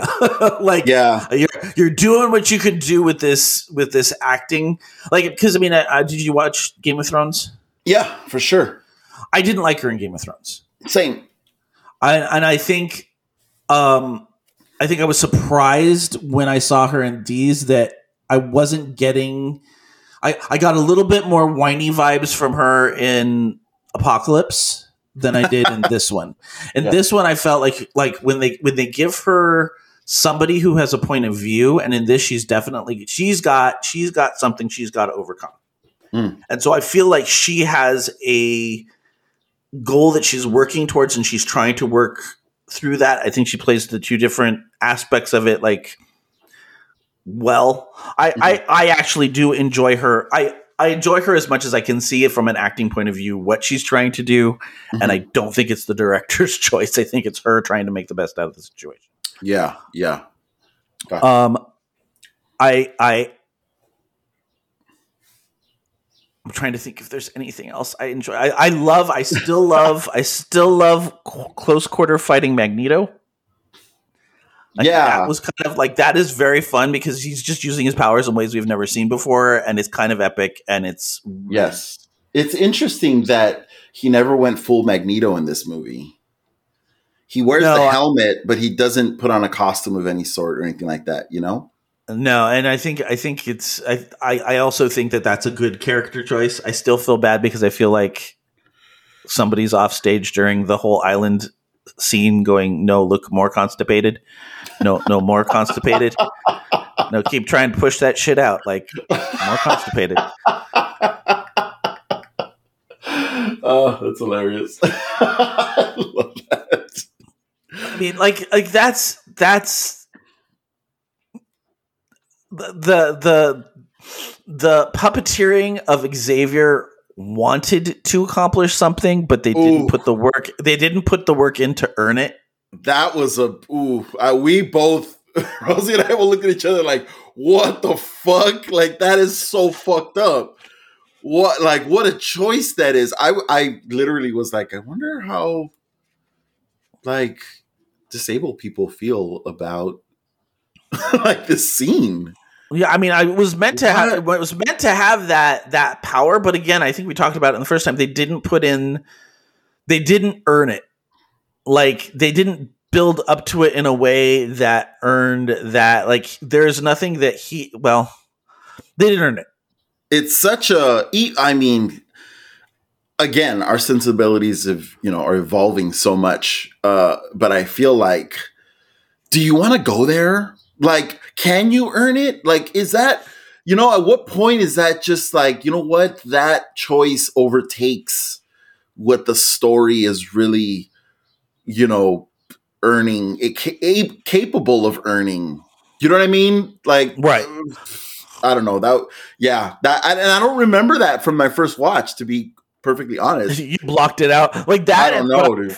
What I had forgotten is the mental control over Nightcrawler, where the two telepaths are basically fighting over control of his his body. Oh, and he's Just- like mid bamf. Yeah, they just keep bamfing him back and forth because he can't, like, they're fighting, like, they have control over his powers. He does not. And then he's like, "Are you okay?" And he's like, "No, I'm not okay." Yeah. Like, there was a lot of, I don't know, like it just, for me, it missed on so many levels. I saw what they were trying to do. But one thing you have mentioned on many occasions to me is that something that will pull you out is the music. Mm. And there were moments in here where I'm like, they are trying to be dramatic with this music. Oh, God. This music is all the same. It has all been dramatic at the same level for the entirety of the movie. I gotta say, there was a lot more cool shit in this movie that I didn't remember from the first time I watched it. And I didn't, and I think it helped that I wasn't like, okay, let's watch the Dark Phoenix saga. I was like, let's just watch this movie about these young people with powers fighting it out. Like, that's not Jean Grey. That's not supposed to be, Magneto. That's a dude that they've recruited. Oh, they have some kind of past. Oh, interesting. Okay. Like, I was just trying to take it completely on like surface value. And I think I was able to get more enjoyment out of it this time around, which shocked me. Like, I was very surprised by that. Well, I'm glad you had that experience. Because otherwise I'm going to be like, really, Beast? Like, really? Like, oh yeah, no, I mean, like that made no sense. I am sorry, Jennifer Lawrence's performance as Mystique in this movie is, I think, the worst acting performance in every other movie we've watched in this rewatch. Like, she does not want to be there. Nope. She is just phoning it in. It is so uncomfortable to watch. Even the makeup looks terrible. Like, it's all like I honestly at one point went, "Oh, that's why they always slick back the hair." Because it just doesn't look right. It makes her face look completely different and not in a good way. And it was just such a bad performance. Like, these emotional moments that were supposed to be powerful and impactful were just not. Right. Like, and then I'm pretty sure you got sliced up by Wolverine in that exact same spot in a previous movie and were just fine. Yeah. I think that watching it the way I did with Rosie, I felt like I was able to focus more on what they were going for and less on how terribly they were failing, okay, here's the character that was warning Charles that, this is not the right approach to take, that someone's going to get hurt, that, we need to show more care for the students, and not worry so much about the overall mission, and goal of like endearing us to humanity. And then this is the character that ends up, dying and kind of like showing, like proving that to be true. Okay, there's some like, I see the poetry there or whatever, but it doesn't work when you're like, Mystique is not the right person for that. And why is she suddenly in this position? And that the actress did not want to be in this movie anymore. And all that stuff kind of clouds all of that and just takes away from already not like the strongest story. It's not able to stand up to everything else on top of it. Yeah, and that's really the thing. Like I keep going back to the fact that there's so many little things. Like there's 2 or 3 little tweaks that they could have made that I think would have made this digestible. I think one of them is I still don't understand why we didn't get a Hellfire Club instead of aliens. Like everything is there. Like all the plot points are available. And I think it's just because we've used some of the characters, so we don't want to try and redo that. But you've got a blonde, like basically Vuk is filling the Emma Frost role. They have that whole moment where they walk into the brownstone and there are all the aliens, and it could have just easily been the Hellfire Club. And this idea of these, mastermind manipulating her to kind of see the world in a different way and act out makes a little bit more sense than just I'm losing it. Like it makes it more sympathetic. It makes it more, and I feel like that little change would help so much. And they just didn't go there. They created an enemy that I think they're just the Skrulls. It's just the Skrulls. Yeah, I think the aliens were the weakest part of the movie. Because they don't really give any explanation other than a line or two of dialogue talking about how we can use this power to, bring back our civilization here on Earth or whatever. But we don't, they're so underdeveloped. They're just clearly just 100% a plot device. And it's so funny to me that they're called the Jibari because in the comics, that's the Shi'ar. And they're way more developed. They're full characters and the whole civilization that we get to know and blah, blah, blah. Well, is it the Shi'ar or is it the broccoli people? I thought it was the broccoli people. Oh, maybe it's a combination because I always thought, that, what's her name's character? Jessica Chastain's character, Vuk. What the fuck? Terrible character. Jesus. I always thought like, oh, is this like a horrible interpretation of Lilandra, but maybe not. Maybe that's just me, what I want to see in there. Yeah. But the movie, the credits rolled and I was like, what do you think? And she's like, I mean, that was all right. I guess that's cool, whatever. Like, I'm not going to be dying to watch that again or anything. But right. And I'm like, yeah, it was actually like some cool moments. Like you said, I think a lot of the action, like the combat was pretty cool. The way they use their powers and that was fun. And I think again, like on this, if this was, a story, a non-Marvel, non-X-Men story about a superpowered team that goes through this, together, it'd be like, oh, okay, I guess that was, they pulled it off, but yeah, whatever, forgettable, Yeah, I can see it being just kind of a forgettable brand, off-brand generic superhero movie. It wouldn't be as bad. Yeah. But watching it as the X-Men's Dark Phoenix saga, you're like, this is fucking terrible. Well, especially when we're putting it in context of this rewatch, where we're putting it in with all these other movies. Yeah. And we're watching it from beginning to end as one body of work. Right. It's like this is a sad way to go out. This is a really sad, unfortunate way to go out. So they knew by the time Dark Phoenix came out, the merger was done, right? Right. Okay. So they knew this was going to be the last one, and then that's why when you're listening to her intro and outro, it's just kind of like if you re-listen to it with the idea of it not being about Jean Grey, about it being the X-Men franchise evolving into a Marvel franchise, it makes it's funny almost. It's almost comical. Yeah. So, what did you think of New Mutants? I've made peace with the New Mutants. It's not that bad. Did you guys enjoy them? Did you guys kind of like it? Mutants? I kind of liked it. Yeah. Rosie kind of liked it too. I did a little bit of what you did with Dark Phoenix with New Mutants and just went, I'm just going to enjoy this as a non-X-Men movie. Mm-hmm.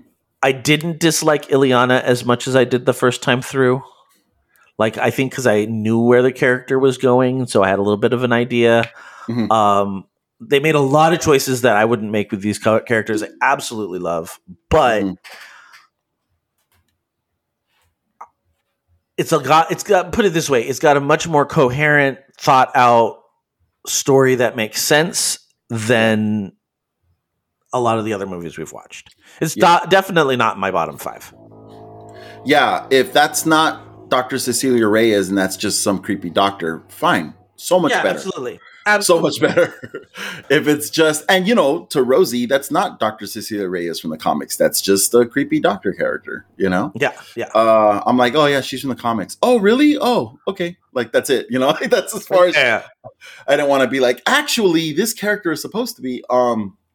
Same thing with like Ileana. If that's just, if that's not Ileana Rasputin, Colossus' little sister, it's a really cool character if it's not supposed to be Ileana. Yes, dude. She's the best part of this movie, I feel like.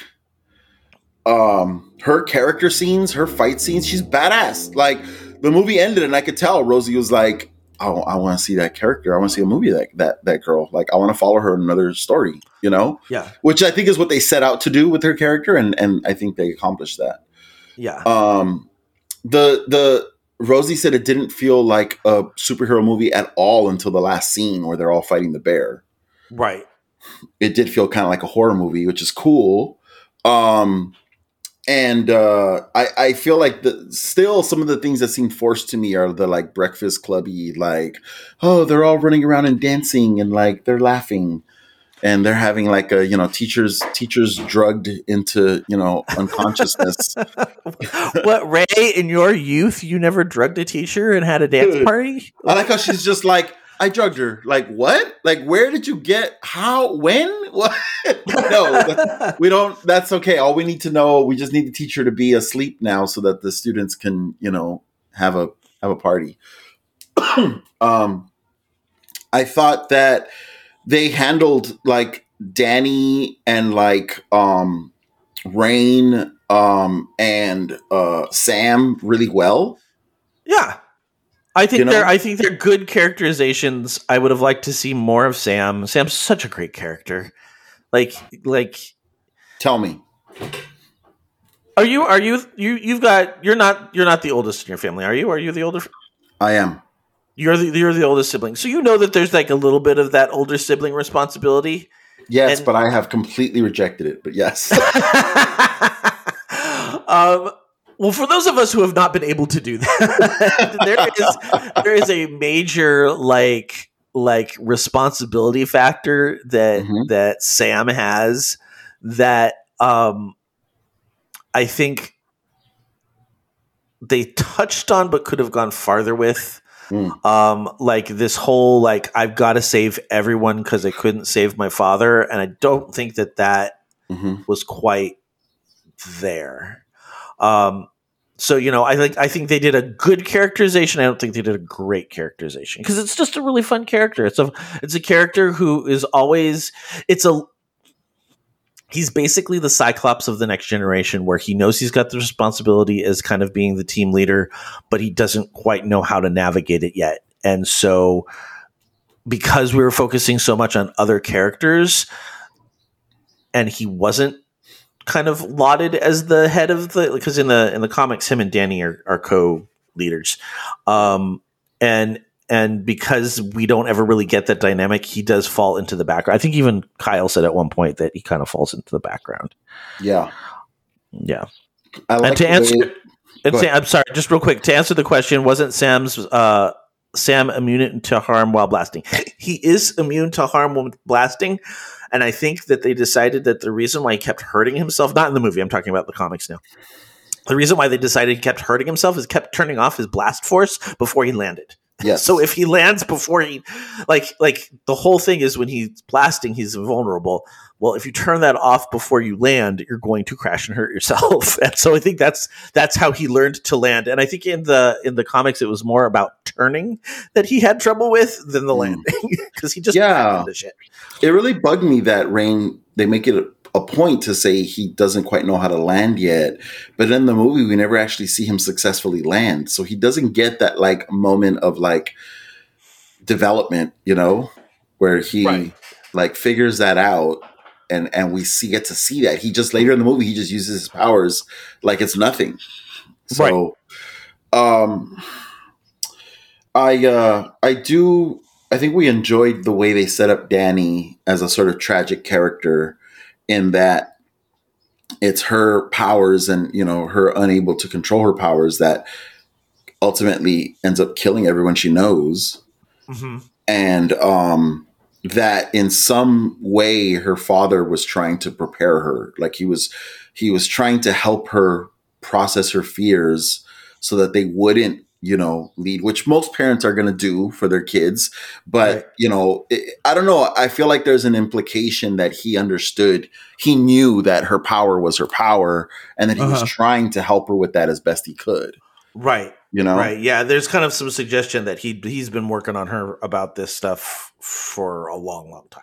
Yes, exactly. That being said, I think Nando excellently points out in his New Mutants video of the one small change that, which is actually not for New Mutants. He suggests several changes, but he talks about how Danny's powers in this movie are so many things that they're like nothing. Like they're never defined. They do too much.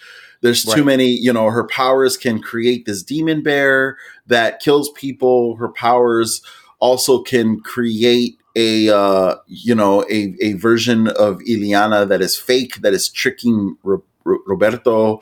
His powers can also create, this fake scene in a mine that Sam is walking through and experiencing. Her powers can also just completely create this like zombie priest that attacks Rain. Like it's just all these things. Her powers can like turn off lights. Her powers can do all this stuff that just doesn't. I don't know. It's just they need to be better defined. I think it would. Well, they're not consistent about it because what happens is like I think in the comic books it only affects the person like your fears affect you but do not affect me. Right. And they show that where like they're watching the screen and they don't see anything in the room with Berto. But everyone can see Ileana's smiling, man. Yeah, exactly. And they're attacking other so I think that's where they kind of like go one way or the other. Like either everybody can see it or nobody can see it. Immediately after the movie ended, Rosie said, "What a cool fucking power." And I'm like, you need to read the comic books because you will enjoy that a lot more. What more do you want to say about New Mutants? I have a question for you. Go for it. So you have spoken frequently about how much you love this comic book. How long did you stick with this comic book? I've read pretty deep into it. They've got some not so good stories in there. but like, did you collect this comic as it was coming out, or did you come to it later? No, I came to it later because I think it was being released before I was even around. Oh, no, not you were born in the 80s, weren't you? Yeah, but no, I was born in 78. Okay, you were growing up in the 80s like me. Yeah. New Mutants comic. I want to know how you came to this comic book. I don't remember how I came to this comic book because you talked about it being like this is your title. Like these are your characters. This is your favorite X-Men title. I think I came to it because so remember I came to comic books in a really weird way.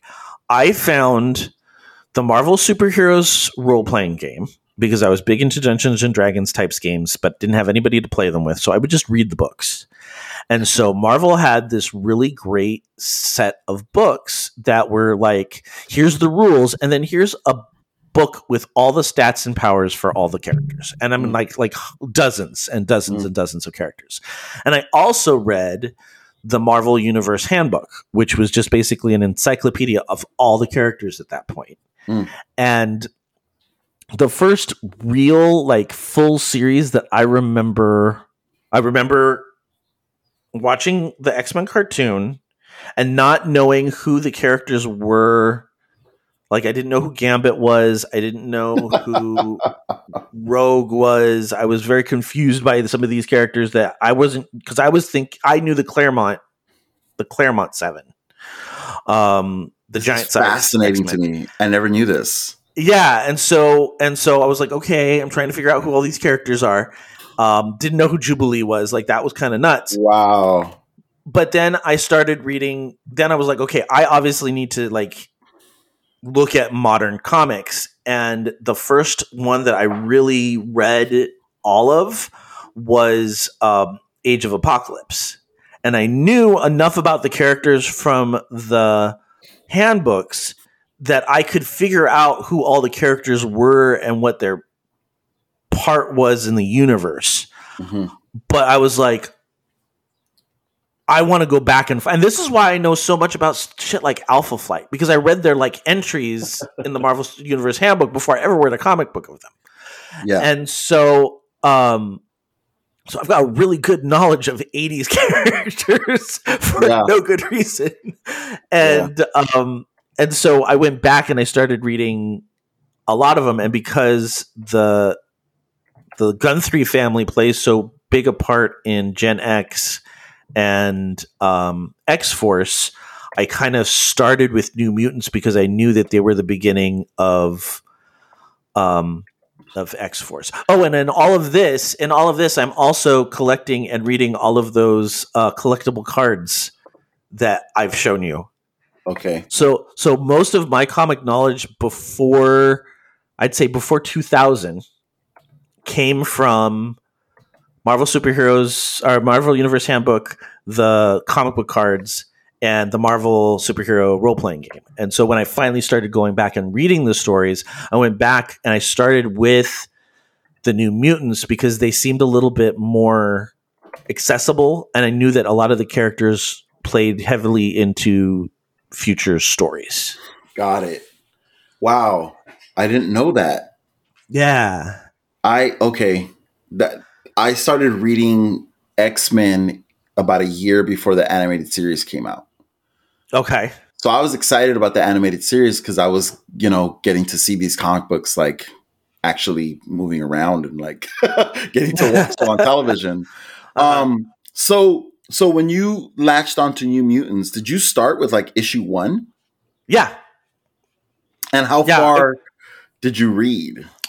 There were 100 issues in the original run, and I want to say that I got somewhere into the 60s. Oh, okay.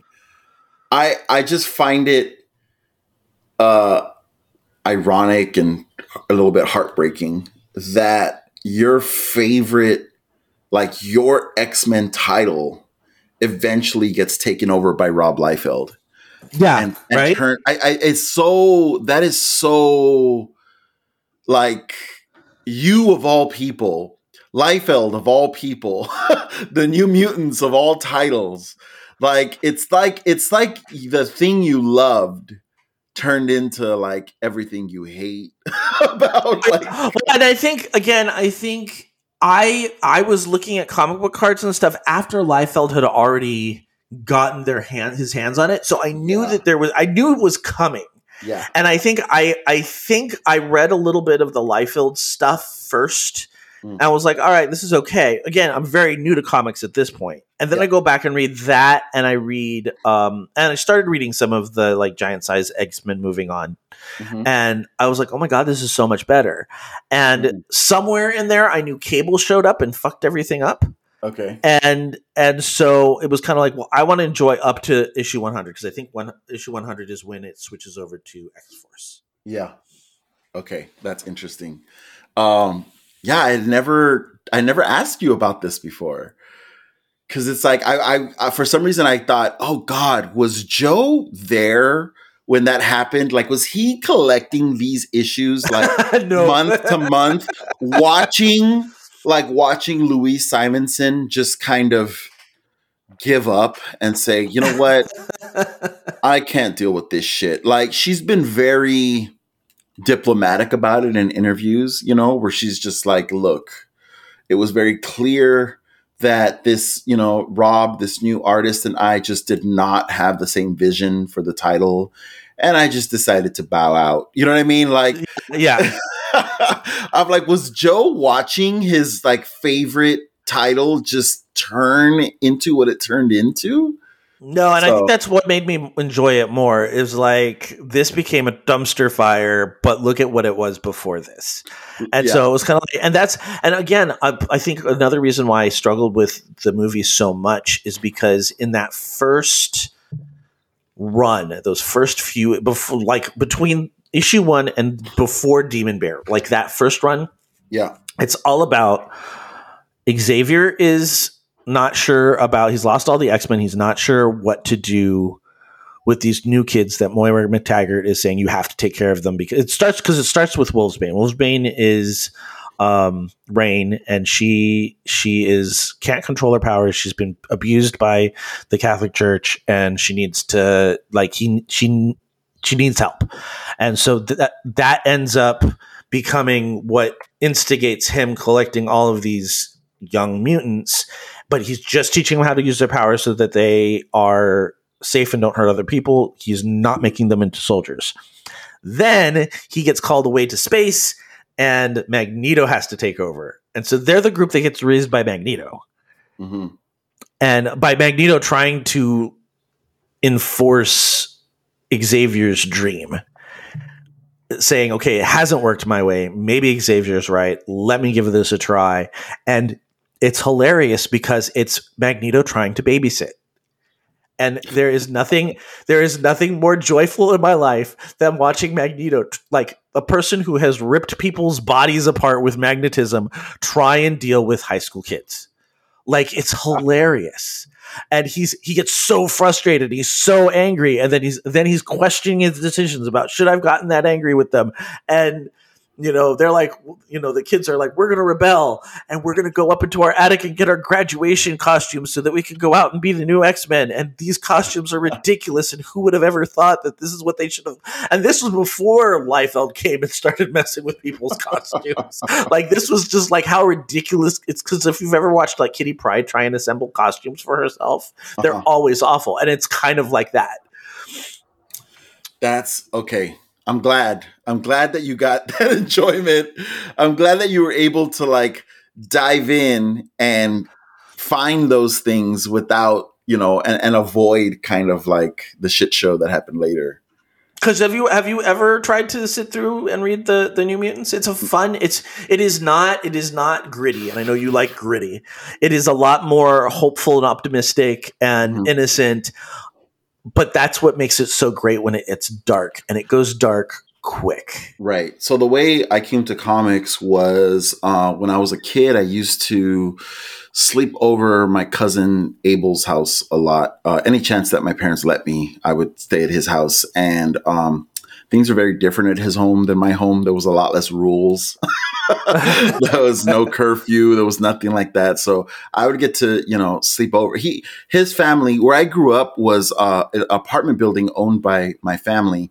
And so my grandmother lived there. So we lived in an apartment. My grandmother lived in another apartment. And so that was sort of the headquarters, the family headquarters. So all the cousins and the aunts and uncles would come over most weekends, to see their family. So I got to see my cousins. I mean, I grew up with all my cousins like they were practically brothers and sisters. Right. And Abel being my closest cousin in age, he was 1 year younger than me. Every time that he came over, when it was time for them to go home on Saturday night, I would beg my parents to let me go home with him and spend the night. And then they would just bring me back the next day. And excuse me, sorry. And so, when that happened, we would go back to, his house, and we'd stay up all night playing Street Fighter and other video games. I was not a video game kid growing up. He absolutely was. So like I learned about like Legend of Zelda and Street Fighter and Mega Man and Metroid, like Super Metroid, like all from him and watching him play these games till like 1, 2 in the morning. And then the next day, his family liked to go to the swap meet. And so I would go. The only time I ever went to the swap meet was basically when I was with Abel and his family. And one time at the swap meet, I came across this like very 90s thing. Marvel used to do this, where it was like this starter pack of comic books. Do you remember? I got them from Costco all the time. Okay, it was like 10 or 20 comic books. I don't know. But they were all wrapped in like this like plastic together, right? Like back to back. Yep. And you would just pick that up. And I got one of those. They actually bought me one, and I took it home, and it changed my life. Yeah. Like when I had no idea what any of these characters were or what the stories in progress. I think one of the comic books was, and there were some fucking important issues in there sometimes. Yeah. But it's the only pack that I ever got, because after that I started to buy my comic books from newsstands, and then eventually I discovered what comic book shops were, and that was like, heaven. But the issue where Rogue is in the Savage Land, I know that. I know what you're talking about. Yeah. it's a Jim Lee issue, drawn by Jim Lee, and she's in the Savage Land, and she's internally, like mentally, like fighting with what's her name, with Carol Danvers. Carol Danvers, yeah. Yeah. And so that issue was in there, and that's probably the first issue of X-Men. That was my introduction to X-Men. Wow. I'm looking for the I've never bothered to look up the actual like issue. Oh, X-Men 269. Uh-huh. So there you go. So that was my first issue of X-Men ever. That was my introduction to this world and these characters. And it was over for me after that, man. And so that came out, Siege Perilous. Rogue has returned to the X-Men base in the Australian outback after being spat out by the Siege Perilous. I'm trying to look for what year that was. I think 90. So there you go. 1990 was when I started reading comic books. So I think I started reading them about 6 to 8 years after you did. Yeah. Holy shit. And I started picking up random issues in the newsstand, in my neighborhood. I would go anytime my grandma was going to go shopping, I would go with her. And, anytime I saw comic books on the newsstand, I would ask her to buy me one. And that's how I started reading comics. And let me tell you, my first issue of New Mutants that I ever read was issue 100. Oh, wow. So like you were right there when the transition happened. Yes, that was my very first issue ever. And I was like, this artwork is amazing. These characters are all badass. I fucking loved Shatterstar.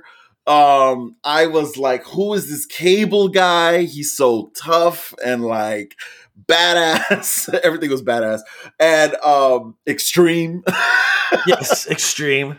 And so it was piecemeal though. It wasn't like I didn't have a pull list, nothing like that. You know what I mean? Right. So it was all kind of just picking it up where I could. It wasn't until I started going to comic book stores 2 years later and the formation of Image Comics that I was like, wait, these are all #1 issues? Here's my chance to get in on the ground floor of something.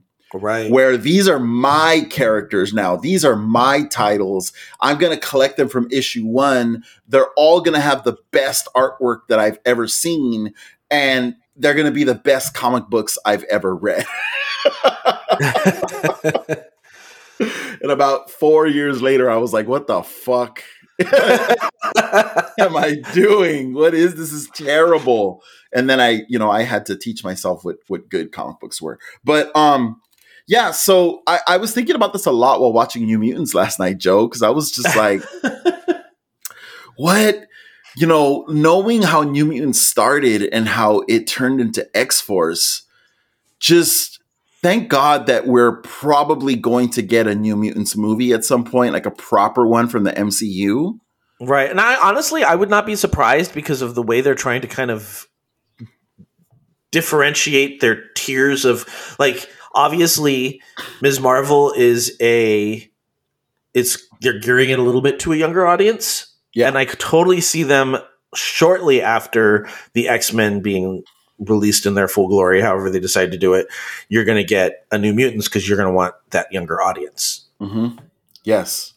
I just feel like we're in for some cool ass fucking movies, and talk about like nostalgia and talk about like taking us back to like these childhood stories, even though they're going to be updated. And like you said, they're going to be iterations. They're going to be, adapted to, today's audiences and stuff.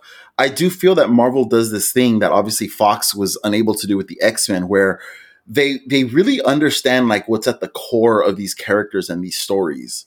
And we're okay with the divergence, from the source material, because we feel like that core is intact.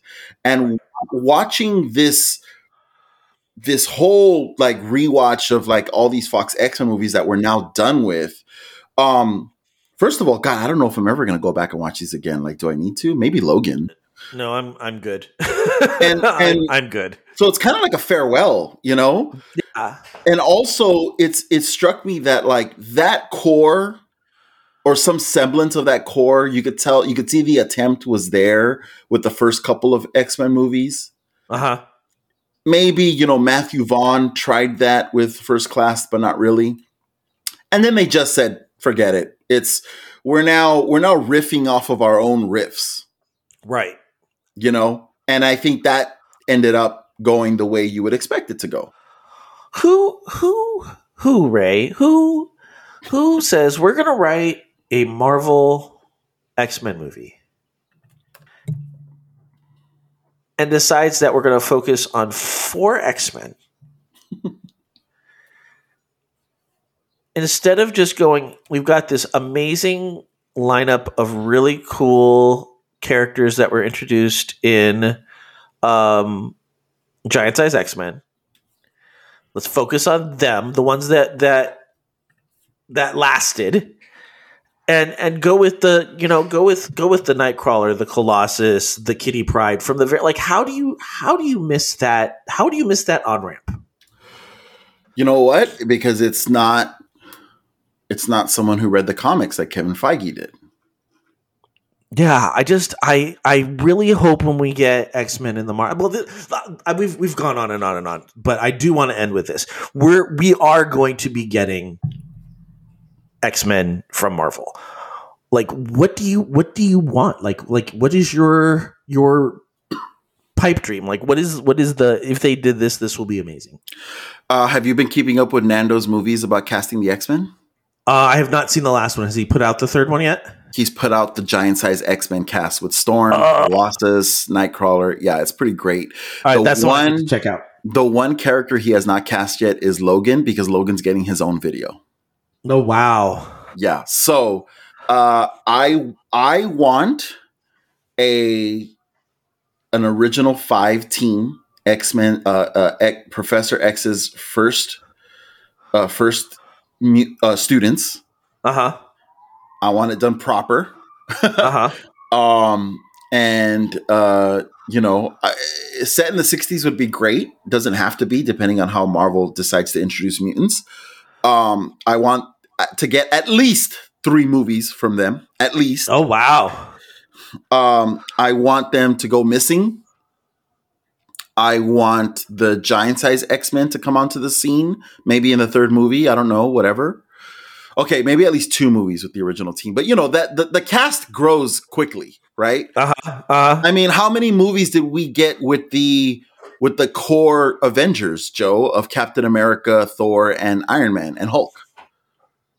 We got fucking 5. Yeah, 4. we got of that team. So I don't think 2 or 3 movies of the original X-Men is too much to ask. We're obviously going to meet some more mutants along the way, but I'd like to get the new Giant Size X-Men in on the scene once the original X-Men team goes missing, and I'd like to go from there. I'd like for Apocalypse to be a huge deal. I'd like for Dark Phoenix to, like, Apocalypse could be its own culmination of phases. You know what I mean? Mm-hmm. And I think Dark Phoenix could be its own culmination of phases as well. Right. So that's what I'd like. That's my ideal. All of that stuff, and Wolverine being used like the Hulk, not being used like the main character. Wait, who getting used as the Wolverine the getting Hulk? used like the Hulk? Oh, okay, yeah. I Wolverine doesn't bother me as much as it bothers a lot of people. A lot of people feel he distracts from everybody else. I feel like that's storytelling. It's because you think that Wolverine has to be the center of attention. He should be a dynamic in the team. He should not be the team. Sure. And I think getting him in there, like I'm perfectly happy having a Wolverine movie before we ever get him on the X-Men. What? Oh yeah, you literally just said he should be a dynamic on the team. Now you're saying he should get his own solo movie? Well, yeah, because I mean, like, I think they're going to build this team as solo movies. I don't think they're just going to drop an X-Men movie on us. I think you're going to get. I think you're going to get. I think you're going to get Xavier and a Xavier, Moira Taggart, Magneto movie. What a terrible idea. Oh well, it depends on how they tell the story. I think you're going to get. I think you're going to get a Wolverine solo film. I think you might get like a Storm solo film. I think you might get a lot of these little like individual films before you ever get the X-Men. The thing, because I feel like that's the wrong way to approach the X-Men. I think the Avengers make sense because before the Avengers came together, they were all their own separate heroes. But I think the X-Men is a team first. So the team has to exist as a team before Wolverine comes into the picture. You know what I mean? Because his whole attitude is what, you know, and the way it fits into the dynamic is what creates the story there. So I really hope they don't go with that. I think that'd be just doing, you know, approaching the X-Men the wrong way. I understand that, and I kind of agree in the fact that like it's not the recipe we're used to, but honestly, I don't want to see Magneto for a while.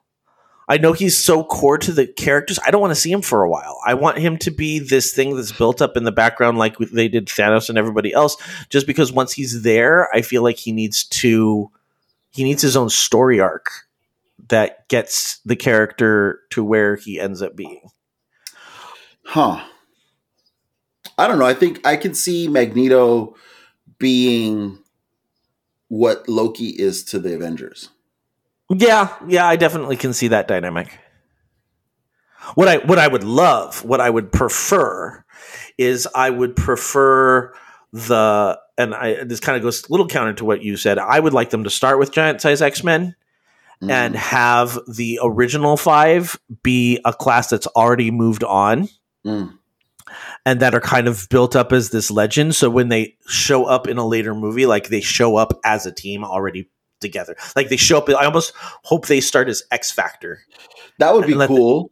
But I like the idea of that team is missing and that team is in danger, and this new team has to be made. Like that's their first mission is saving these legends. Like that would be cool.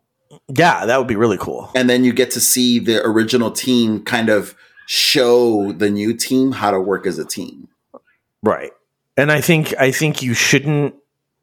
I think if you start with your giant size X-Men, Kitty Pryde is your big movie 2 edition.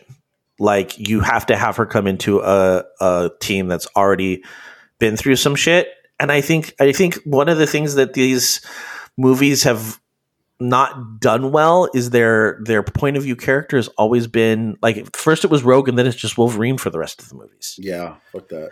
Well, I think that's the problem that people. You said you're not as over Wolverine as other people are. It doesn't bug you as much, but what you're talking about is exactly the things. That's why Wolverine bugs people is because of what you're mentioning they shouldn't do. So that's all we're saying. You know what I mean? Well, I don't have a problem with Wolverine the character. It's just the way they're using him. Well, and I think that's the problem is that people are kind of blaming Wolverine for the way he's been used. And I think there are lots of good ways to give Wolverine his kind of epic status that, you know, a lot of people hold him in without having him just domineer through the entirety of the Okay, well then don't blame Magneto for the way he's been used then. Don't blame Magneto for the way that he's been used? Yeah. You said you don't want to see Magneto for a while. But it's not because I don't enjoy the character or think that he's been overused. I want him to be built up as as a much bigger counterpoint, and I feel like the team has to be. I want him when he shows up. I want the X-Men to question if he's the way they should go or not. Right. Like I want him to show up after they've been through some shit, so that they have to make a conscious choice between going with the Xavier dream and going with the Magneto dream. Because I feel when you start all the characters as we're following Xavier and we're not following Magneto, you end up with Beast in Dark Phoenix making a choice that just doesn't make any character like sense. No, you don't, because they started out with that in the first issue of the X-Men, and that's not what ended up happening. So, you know what I mean? Like there wasn't, that conundrum didn't exist. I think that if you look at, literally the first issue of X-Men, Magneto's there already. And, right. But he's not the Magneto that we end up with. He's he literally calls his group the Brotherhood of Evil Mutants. Right, like it hasn't developed yet into this character that has a point of view and has a arguably equally valid point of view as Xavier's. Right. He starts off as somebody who's just kind of menacing the human society. He ends up being somebody who's like, no, the reason why we have to fight from the very beginning is because that's the only way to get what we need. Right. And I want when he shows up, I want those decisions to have to be made. I would even be fine having him show, because do you remember the 90s when Colossus became it became an acolyte of Magneto? Yeah.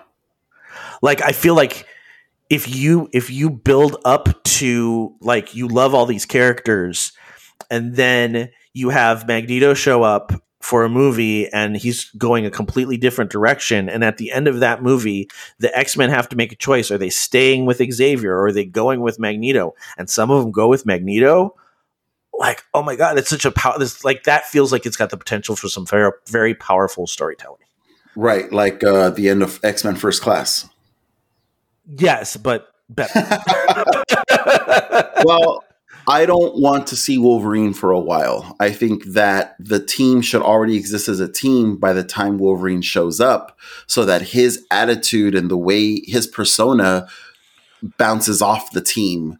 I definitely do not want to see a Wolverine movie up front. So not because I don't like the character, but again, because I feel like the team should already exist as a team. And see, I think you've just proved why you might want to start with a Wolverine movie before he joins the team. No. Because if you have solo standalone Wolverine and now you're going to throw him in with all these other people, it's like, yeah, this is like that dynamic is already both groups already have their dynamic established. He's a solo character, they're group characters, and now you're trying to force them together with each other. But I feel like plenty of times you can introduce a new character with a team that already exists, and we're getting to know that character through the way they bounce off of the pre-existing team. I mean, we've seen that in the Marvel movies a lot so far. So, you know what I mean? Like, I don't think we need to get solo films is what I'm saying. Like, that's not the only way to do it. You know? No, it's not the only way to do it. I just, from the way Marvel's going and the fact that because we've already had so many X-Men movies, I think a way to not feel like we're just rehashing, because they're already kind of doing this. They're acknowledging that these movies exist. They've already done it with Spider-Man. And we're kind of getting the idea that they're going to do that with Doctor Strange. Yeah. We already know that these characters exist and their stories have been told. So how do we reintroduce these characters in a way that doesn't just rehash stories that we've already told? Yes, there are some stories that we haven't told yet, but a lot of those would benefit from some background. So maybe let's reverse engineer it and look at these characters. We've always said Storm doesn't get enough attention when she's put into these group films. Why don't we give her solo movie? And then it's that much more epic when she's called upon to join the X-Men. I don't know. I look at Spider-Man and it's like similar situation, but did he get his own solo movie first? No, he showed up in Civil War. Well, yes, and I think like we're going to see Xavier for the first time in Doctor Strange. I think you're going to get these little introductions to all of these characters in other movies, but then I think it's going to spin off. I'm hoping it spins off into a team movie, not solo movies. Well, we'll have to see. We'll have to see how they handle the Young Avengers, because that's kind of what they're doing with the Young Avengers. Right. And so we'll like when we see what the Young Avenger movies is like, that's going to, I think, be a good way of kind of assessing how they're going to do the X-Men. One exciting aspect of watching Moon Knight for me has been, oh my God, what's going to be like when Moon Knight shows up in one of these movies?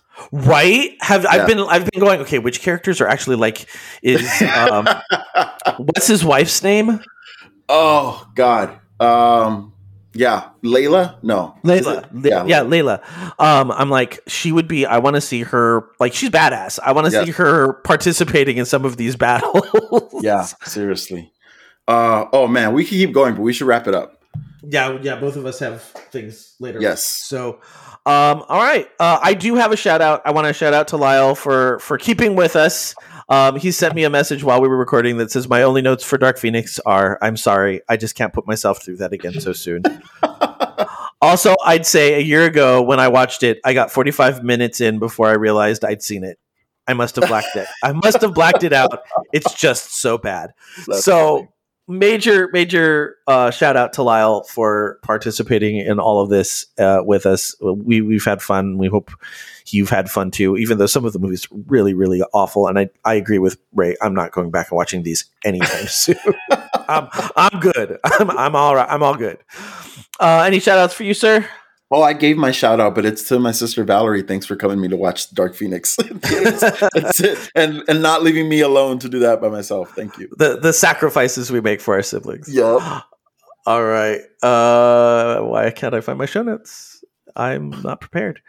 All the music in this episode is by Ben Sound, is being used under a Creative Commons license. You can find more music by Ben Sound at bensound.com. Geek to Geek is a proud member of the Geek to Geek Network. Check out other Geek to Geek shows, the Geek to Geek podcast, Tea Time with Katie and Chelsea, Disney Forever, You Can't Stop Me Loving K-Pop, The Nerdberg Review, JRPGs and Me, Dragon Quest FM, Mating Habits of the Modern Geek, Farming Simulated, As the Dice Roll, Planes Talker Podcast, and Sometimes Rob. Also check out our Twitch streamers, Capsule J, Bama Shocks, Twiddle Power, Geen, and Nixie. And make sure to join us in Slack or Discord, where you can chat with us in real time. You can currently find us at geek22.com, as well as on Apple Podcasts, Stitcher, Google Podcasts, and most other podcatchers out there. Please leave us a review and spread the word. If you'd like to contact me, you can send me an email at joehogan@geek22.com. You can also follow the show on Twitter at geek22, or me personally at Epic Grays. Ray, where can we find you? You can find me on social media, especially Twitter and Instagram, at RayVargas3. And if you go to RamonVargasArt.com, you can check out some of my work. Super exciting because I'm finishing paintings every week. I feel like I'm finishing a new painting. So a lot of it will be posted on my website very soon. That's awesome. I can't wait. I've checked in almost after every episode to see what else has he done. Cool. All right. So next time we talk, we are going to be doing it in person. Yes. At our viewing of Doctor Strange. And until then, remember all of these next 2 weeks, keep it geek.